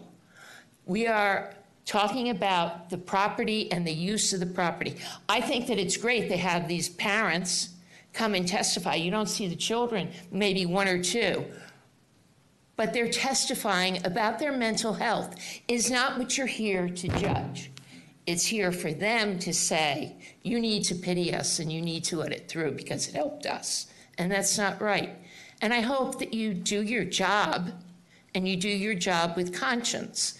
And you think about the people that live in the county, that live in this neighborhood. Because you know what? Our county is being raped, not only by the people that are serving on a lot of the boards here, but also by money. We're having data centers thrown in our face. Virgilio, can you please wrap up? I will. Our agricultural areas are being taken from us. Our air quality is worse. We were just in Washington, D.C. The temperature was 42. We got home, it was 55. That's from our data centers. That's what's happening in this county. And having this happen in our county is another step to ruining what the county is, why you moved here. Thank you. Any questions for Ms. Virgilio? Mr. Gray, any questions? No. Thank you. Stephanie, do we have any other speakers? No, we do not. Okay, thank you very much. All right, then I'm going to declare the public hearing closed. Do we have a motion? Mr. Moyes? Yes, I move that the Board of Zoning Appeals uphold the October 12, 2023 issuance of zoning permit ZONR 2023-007245 and deny APPL 2023-0005 based upon the following findings. A, the subject property is located at 20191 Gleadsville Road, Leesburg, Virginia, in Loudoun County, and more particularly identified as PIN 315392788-000. The subject property is zoned AR1 and number ZONR 2023-007245 was reviewed under the revised 1993 Loudoun County zoning ordinance. Monroe RE LLC is the owner of the subject property. On or about September 13, 2023, Keith Thompson, Chief Legal Officer of Newport Healthcare, submitted a zoning permit application for use of a group home for up to 8 residents on the subject property. Included with the zoning permit application was a copy of a license issued to Virginia Health Operations LLC by the Virginia Department of Behavioral Health and Developmental Services for a, quote, mental health residential group home service for adults, unquote, at the property. The application included a service plan, staffing plan, and facilities plan, which represented that a proposed group home would not provide treatment to individuals with current illegal use of or addiction to a controlled substance as defined in Section 54(1)-340 of the Code of Virginia, and that the staffing and facilities would be independent and separate from any other existing or proposed group home, and residents would not share amenities or facilities. On October 12, 2023, the Loudoun County Department of Building and Development issued zoning permit number ZONR 2023-007245 for the subject property. A quote, dwelling, single-family detached, including manufactured housing, unquote, is a permitted use within an AR1 zoning district pursuant to Table 2-102 of Section 2-102 of the zoning ordinance. The definition of family within Article 8 of the zoning ordinance includes any group identified in Section 15.2-2291A of the Code of Virginia. Section 15.2-2291A of the Code of Virginia states, zoning ordinances for all purposes shall consider a residential facility in which no more than 8 individuals with mental illness, intellectual disability, or developmental disabilities reside, with one or more resident or non-resident staff persons, as residential occupancy by a single family. For the purposes of this subsection, mental illness and developmental disability shall not include current illegal use of or addiction to a controlled substance as defined in Section 54(1)-3401. No conditions more restrictive than those imposed on residences occupied by persons related by blood, marriage, or adoption shall be imposed on such facility. For purposes of this subsection, residential facility means any group home or other residential facility for which the Department of Behavioral Health and Developmental Services is the licensing authority pursuant to this code. Zoning permit number ZONR 2023-007245 complies with the zoning ordinance. Is there a second to the motion? I second. All right, would you like to speak to your motion, Mr. Moyes? Yeah, I think we've hashed this out twice before, and now we're doing it for a third time. We are bound by the zoning ordinances, and I think if this is to play out in any other way, the Circuit Court has it, the Court of Appeals has it, and they'll come back and tell us otherwise. But until then, I think we read the code as it is read. Anyone else? Mr. Gray? I'll wait for comments. Okay. I just have a couple of things to say. The phrase that keeps coming to my mind is above my pay grade. I don't believe it's our job to rewrite the zoning ordinance. It's certainly not our job to rewrite the Code of Virginia, and I don't think we have any authority at all to rewrite the Fair Housing Act at the federal level and second guess the decision of the President of the United States in signing that law. I have sympathy and empathy for the appellants. I don't think they had any choice but to appeal, and I feel sorry for the burden financially they have to bear because there's a legal issue with 3 different permits. They've got to follow them all through, and I understand why you have to be here. But I didn't hear any new facts or new law cited over the 2 previous hearings on this. I do think it's important to say that the definition of congregate housing specifically excludes residential. And that's an issue that seems to be a hook that folks are hanging on, that there's some kind of a misreading of the law on this. But in my opinion, we don't have any legal or logical alternative except to be consistent with our previous decisions based on the same facts and the same law.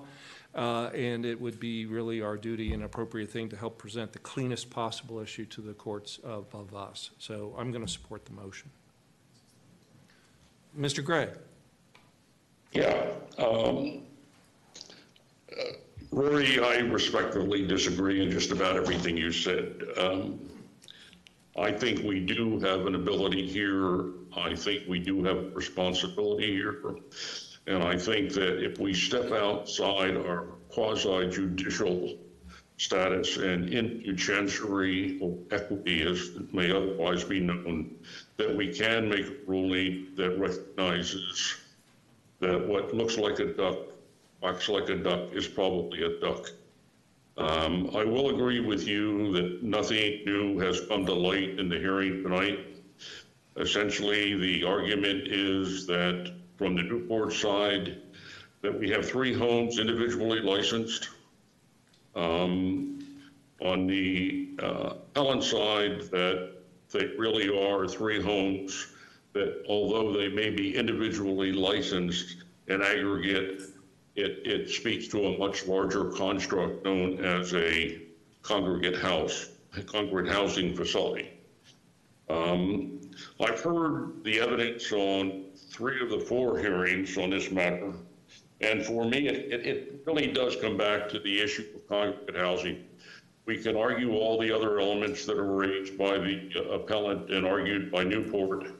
I think a lot of them are red herrings, and I think that the issue of congregate housing is really the salient point in this particular conversation.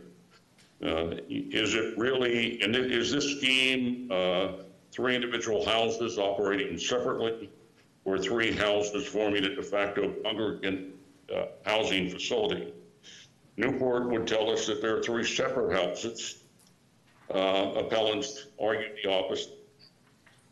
We've been told that the definition of congregate housing is clear, and this situation does not meet that definition.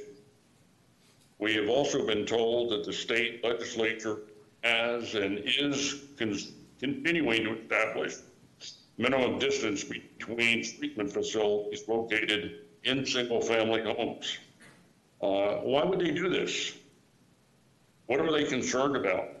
I would argue they're concerned about exactly the circumstances and situations we're facing in this case.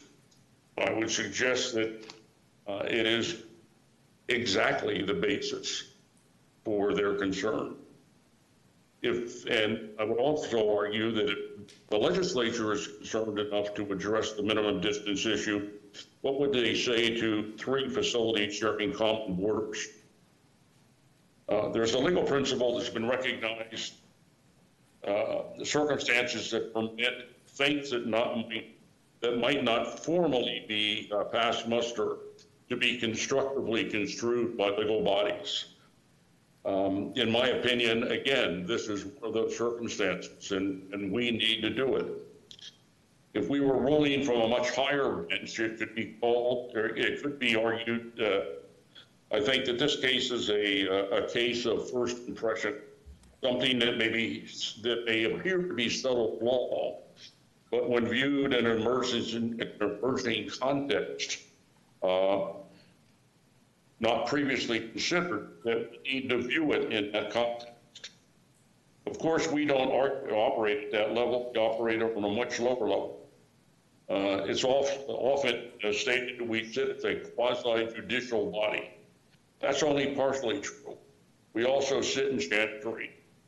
And when it's appropriate, we can place reason above the law. This does not occur often, I agree, but I think that this is clearly one of those times that it does. When something, as I mentioned earlier, when something walks like a duck and quacks like a duck, it's a duck. Well, frankly, to me, this looked like a congregate facility.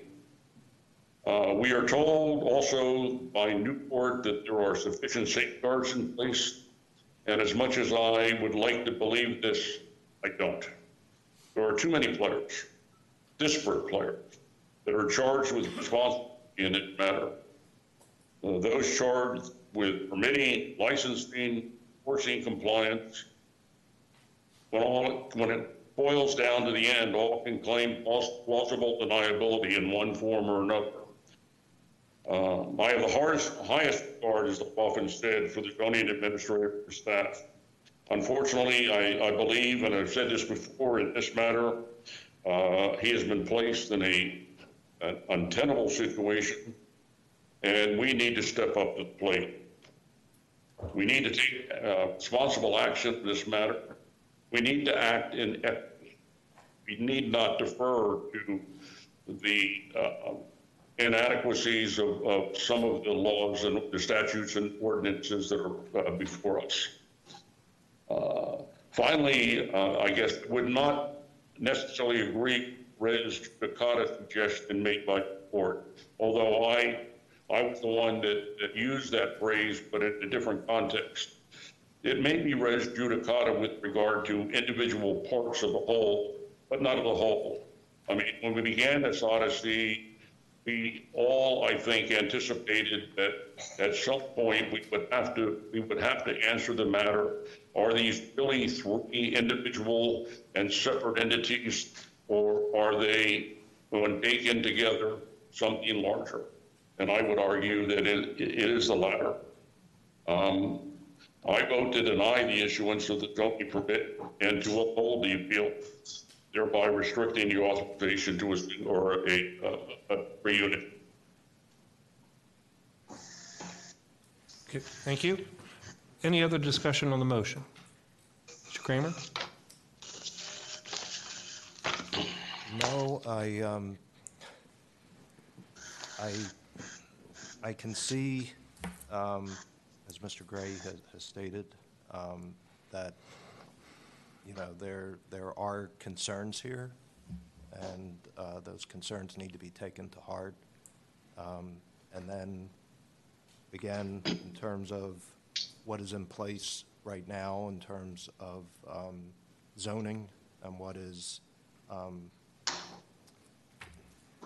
acceptable in terms of what is being asked for, and doing it in a manner in terms of separate group homes does not go against the statute. So again, it's this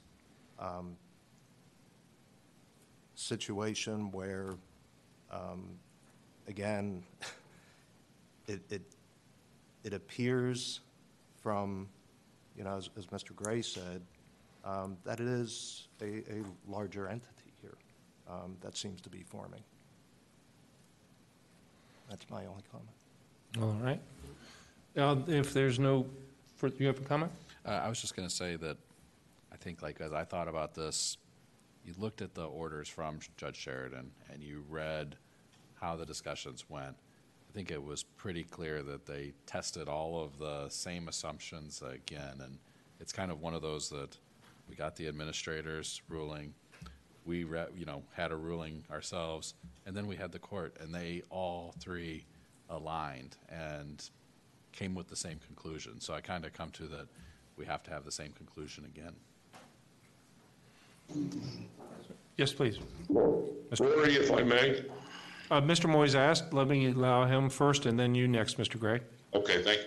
You know, I would like, I know we said this last time as well to the appellants, that if there are violations, there are remedies, there is a process you can follow to report those. And if you see those, then obviously you're the ones living around there, we're not. We are your neighbors, we're here. But if there are violations occurring, there are proper channels for you to try and get those addressed. Mr. Gray. Yeah, I'm going to like to speak to the issue of what Judge Sheridan did. And again, I argue that his findings in the most recent appeal did not state, or let me say it a different way. He agreed that some of the circumstances that we have argued, that I have argued tonight, were not ripe.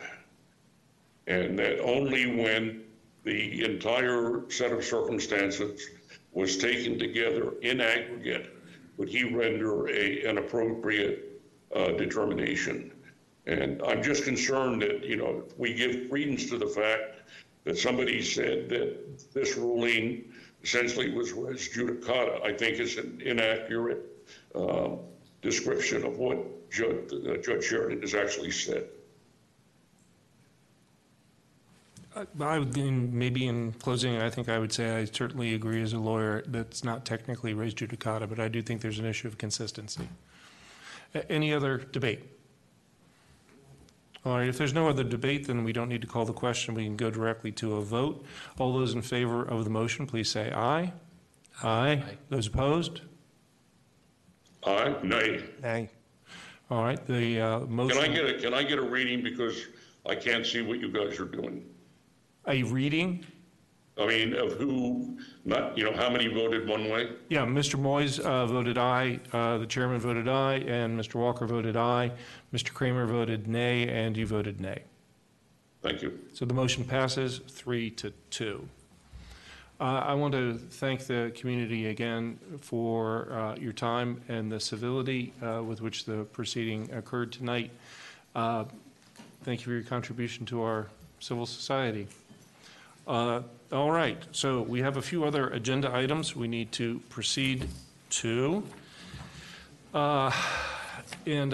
Since we're to those official items, I'm going to exercise a point of personal privilege or deference under these administrative items. I have the sad duty to report to everyone that Nan Joseph lost her husband recently. He's been suffering with Parkinson's disease for quite a while, and those of us who've had a family member who's been through that knows it is no fun under the best of circumstances. So we all have our list of board members and so on. I encourage you all to think about finding her address on that list and expressing your sympathy directly. She had hoped to be here tonight and run the meeting outside of this particular appeal. Mr. Gray? Yeah, I certainly don't have her address here with me. Can you forward that to me, or have Stephanie forward it to me, please? Yes, I'll send it to you. Great, thank you. Thank you. Okay, Assistant County Attorney report. Good evening, Mr. Clark and members of the board. I'd like to extend a welcome to Mr. Kramer, if I might, for the first public hearing. My summary is going to be rather dry. It's sort of a status of current pending appeals of your decisions and follow up to something that was mentioned at the administrative meeting before the end of the year. The first two kind of where things stand in terms of appeals from the board. In our the matter which we just heard, I think you've all read in our reports where things stand in terms of the Court of Appeals for the Virginia Court of Appeals for the two Newport cases that are pending. Those matters are fully briefed as of December, and then they're waiting for a hearing date, which is to be determined. There is another appeal that has been appealed to the Circuit Court, which has been touched on, and that's still pending. The trial date for that is set for September. So again, these are the other appeals. In terms of another appeal that was kind of a status update on that, this was a matter that was in Ray Galuski, and that's Appeal 2022-0004 to refresh everyone's memory. This is an appeal of a determination by the zoning administrator regarding an accessory dwelling in a barn, Mr. Galuski's property, in which the board upheld the decision that it was against the determination that it was against the zoning code. That matter has been appealed to the Loudoun County Circuit Court, and that's still pending, and there's a trial date set for that in June 12th, 2024. So that's the status of that. One more piece of it's a little thick, but it's actually rather relevant. There's a couple appeals on this that the board was on the board's decision, and the Court of Appeals of Virginia issued a decision on this. And this is a Graydon Manor appeal. A couple of appeals a little while back, a number of years ago. I don't have the exact numbers, but it had to do with the development of a property known as Graydon Manor. One of the issues in the appeals was a letter issued by the zoning administrator, in which he answered, I think, roughly 28 questions. And the board had said he'd answer them properly. At the circuit court level, on a motion to strike, the appeal was stricken because and one of the bases is that the zoning determination was an advisory opinion. For Mr. Kramer's benefit and for the other members of the board, one of the Newport decisions, the first one, was a zoning determination. It was exactly an advisory opinion, which of course was affirmed by Judge Sheridan. The point is, I have the copies of the order. I will also have Steph tonight if anyone wants to pick it up. It's a rather it's a good. Did I say a good read? I just mean it's a little dense, but for not anyone. Certain kind of person to find. For anyone's, if you have a cure for insomnia, no, I'm kidding. But there is a point. The point of fact is that it's consistent with how the board ruled and Judge Sheridan ruled with regarding determination letters, advisory opinions. I'm sure this will come up in the future. I will happily have hard copies here, and I'll make sure it's shared with Stephanie. I'll make sure it's circulated, of course, to all members and the chair and Mr. Gray. But wanted to just share that just very briefly. I know it's been a kind of a long night for you, but that's really the status update there. On another note, I think there are a number, I guess, to put a scheduling issue, and maybe Mr. The zoning administrator or the deputy might mention it. We do have a number of sort of appeals that have sort of been in limbo from notices of violation that will probably be set for hearing over the course of the year. Why I'm mentioning that now, I understand, just to keep an awareness that there'll probably be some matters coming down the pike, because I think they're going to be moving into a hearing posture. But that's all I have. I'm happy to try to answer any questions, but that's sort of the short and sweet of the report tonight. If there's anything else I can answer, I'm happy to do so. Okay, thank you. I have one question. Do we know is Judge Sheridan going to hear the appeal to the circuit court again, or has it been assigned to a judge? Oh, I do apologize. I don't know right now. I thought I had all my I thought I wasn't going to get a question I couldn't answer on it, and I've been defeated. I think I know the answer to that, and I believe in his conversations before the ruling, he indicated that he would continue with the case. Okay, I thank you. I'm sorry I didn't know the answer, but there we go. Thanks, Mr. Gray. Anything else? Mr. Kramer, I see you reaching. I was just curious, the circuit court is in Leesburg? That's these cases are heard at? Or are we allowed to go and watch? All right. Cool. Sure. Right. The dates for the next, again, I can get you those dates. We can get them to Stephanie if you're interested. Sure. Yep. Thank you. Absolutely. It's a full trial, not just an argument, not a motion. So it's like 2 days. I mean, it's scheduled for 2 days. I think maybe it might be shorter. Hopefully they can stipulate to some facts and. Well, exactly. I just wanted to give you the heads up on that, but I'll get you those dates so you can through Stephanie if that's okay. I'll share them with all the board. Sure, no problem. It's great watching the sausage being made. Do we have a county zoning administrator's report? Well, thank you, Mr. Clark. And I also would like to welcome Mr. Kramer for his first hearing. It's good to see you. Thank you. First thing for next month, I'm not sure at this point whether we're going to have a case. There could potentially be something, but it's still sort of out there in limbo. So if there is nothing, we will probably contact the chair to see if she wants to hold the meeting or cancel. The other thing I did, probably some of you are aware, if not all, that the board did approve a comprehensive, actually approved a new zoning ordinance for Loudoun County in December of 2023. It was December the 13th. So we have, the revised 1993 zoning ordinance has been replaced by what we're just calling the Loudoun County zoning ordinance. And it was a long effort. The primary goal of that was to implement the county's new comprehensive plan that was adopted in 2019. So that was the bulk of the changes that were done, but there was extensive reformatting of the ordinance to try to make it a little bit easier to follow, user-friendly. One of the neat features, too, is that this particular amendment will be on an online platform eventually. Right now, it's still in a PDF version, but there's going to be what's called Encode Plus, which is like I said, an online format for the zoning ordinance. So there'll be a lot of cross-references that you can, or a lot of links that you can use to hop around the ordinance. So, but just want to make you aware of that. So, moving forward, you'll be more exposed to that ordinance as we get more involved in it. So I think that's all I had. Be able to answer any questions. Any questions? Mr. Gray? No, I only have one question, and probably for you, Rory. In the past, and maybe I'm asking this prematurely, but in the past, when one of our long-serving members has left, there was a proclamation or some such thing that was provided, and I wondered if anybody had undertaken that effort for Paige.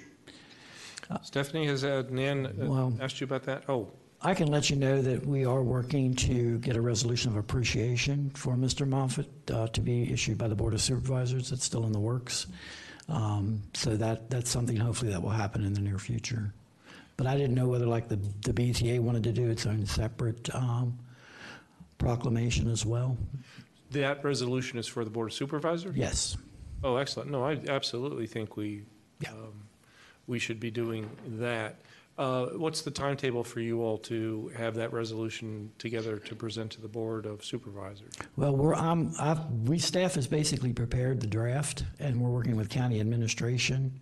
They need, to get somebody on the board, which I'm sure they will, somebody to sponsor that, and then get all the signatures and everything. So I would think within the next couple of months, that should be happening at a future board meeting. If you have a draft, can I ask that you forward that draft to Stephanie and ask Stephanie to send it to Ms. Joseph?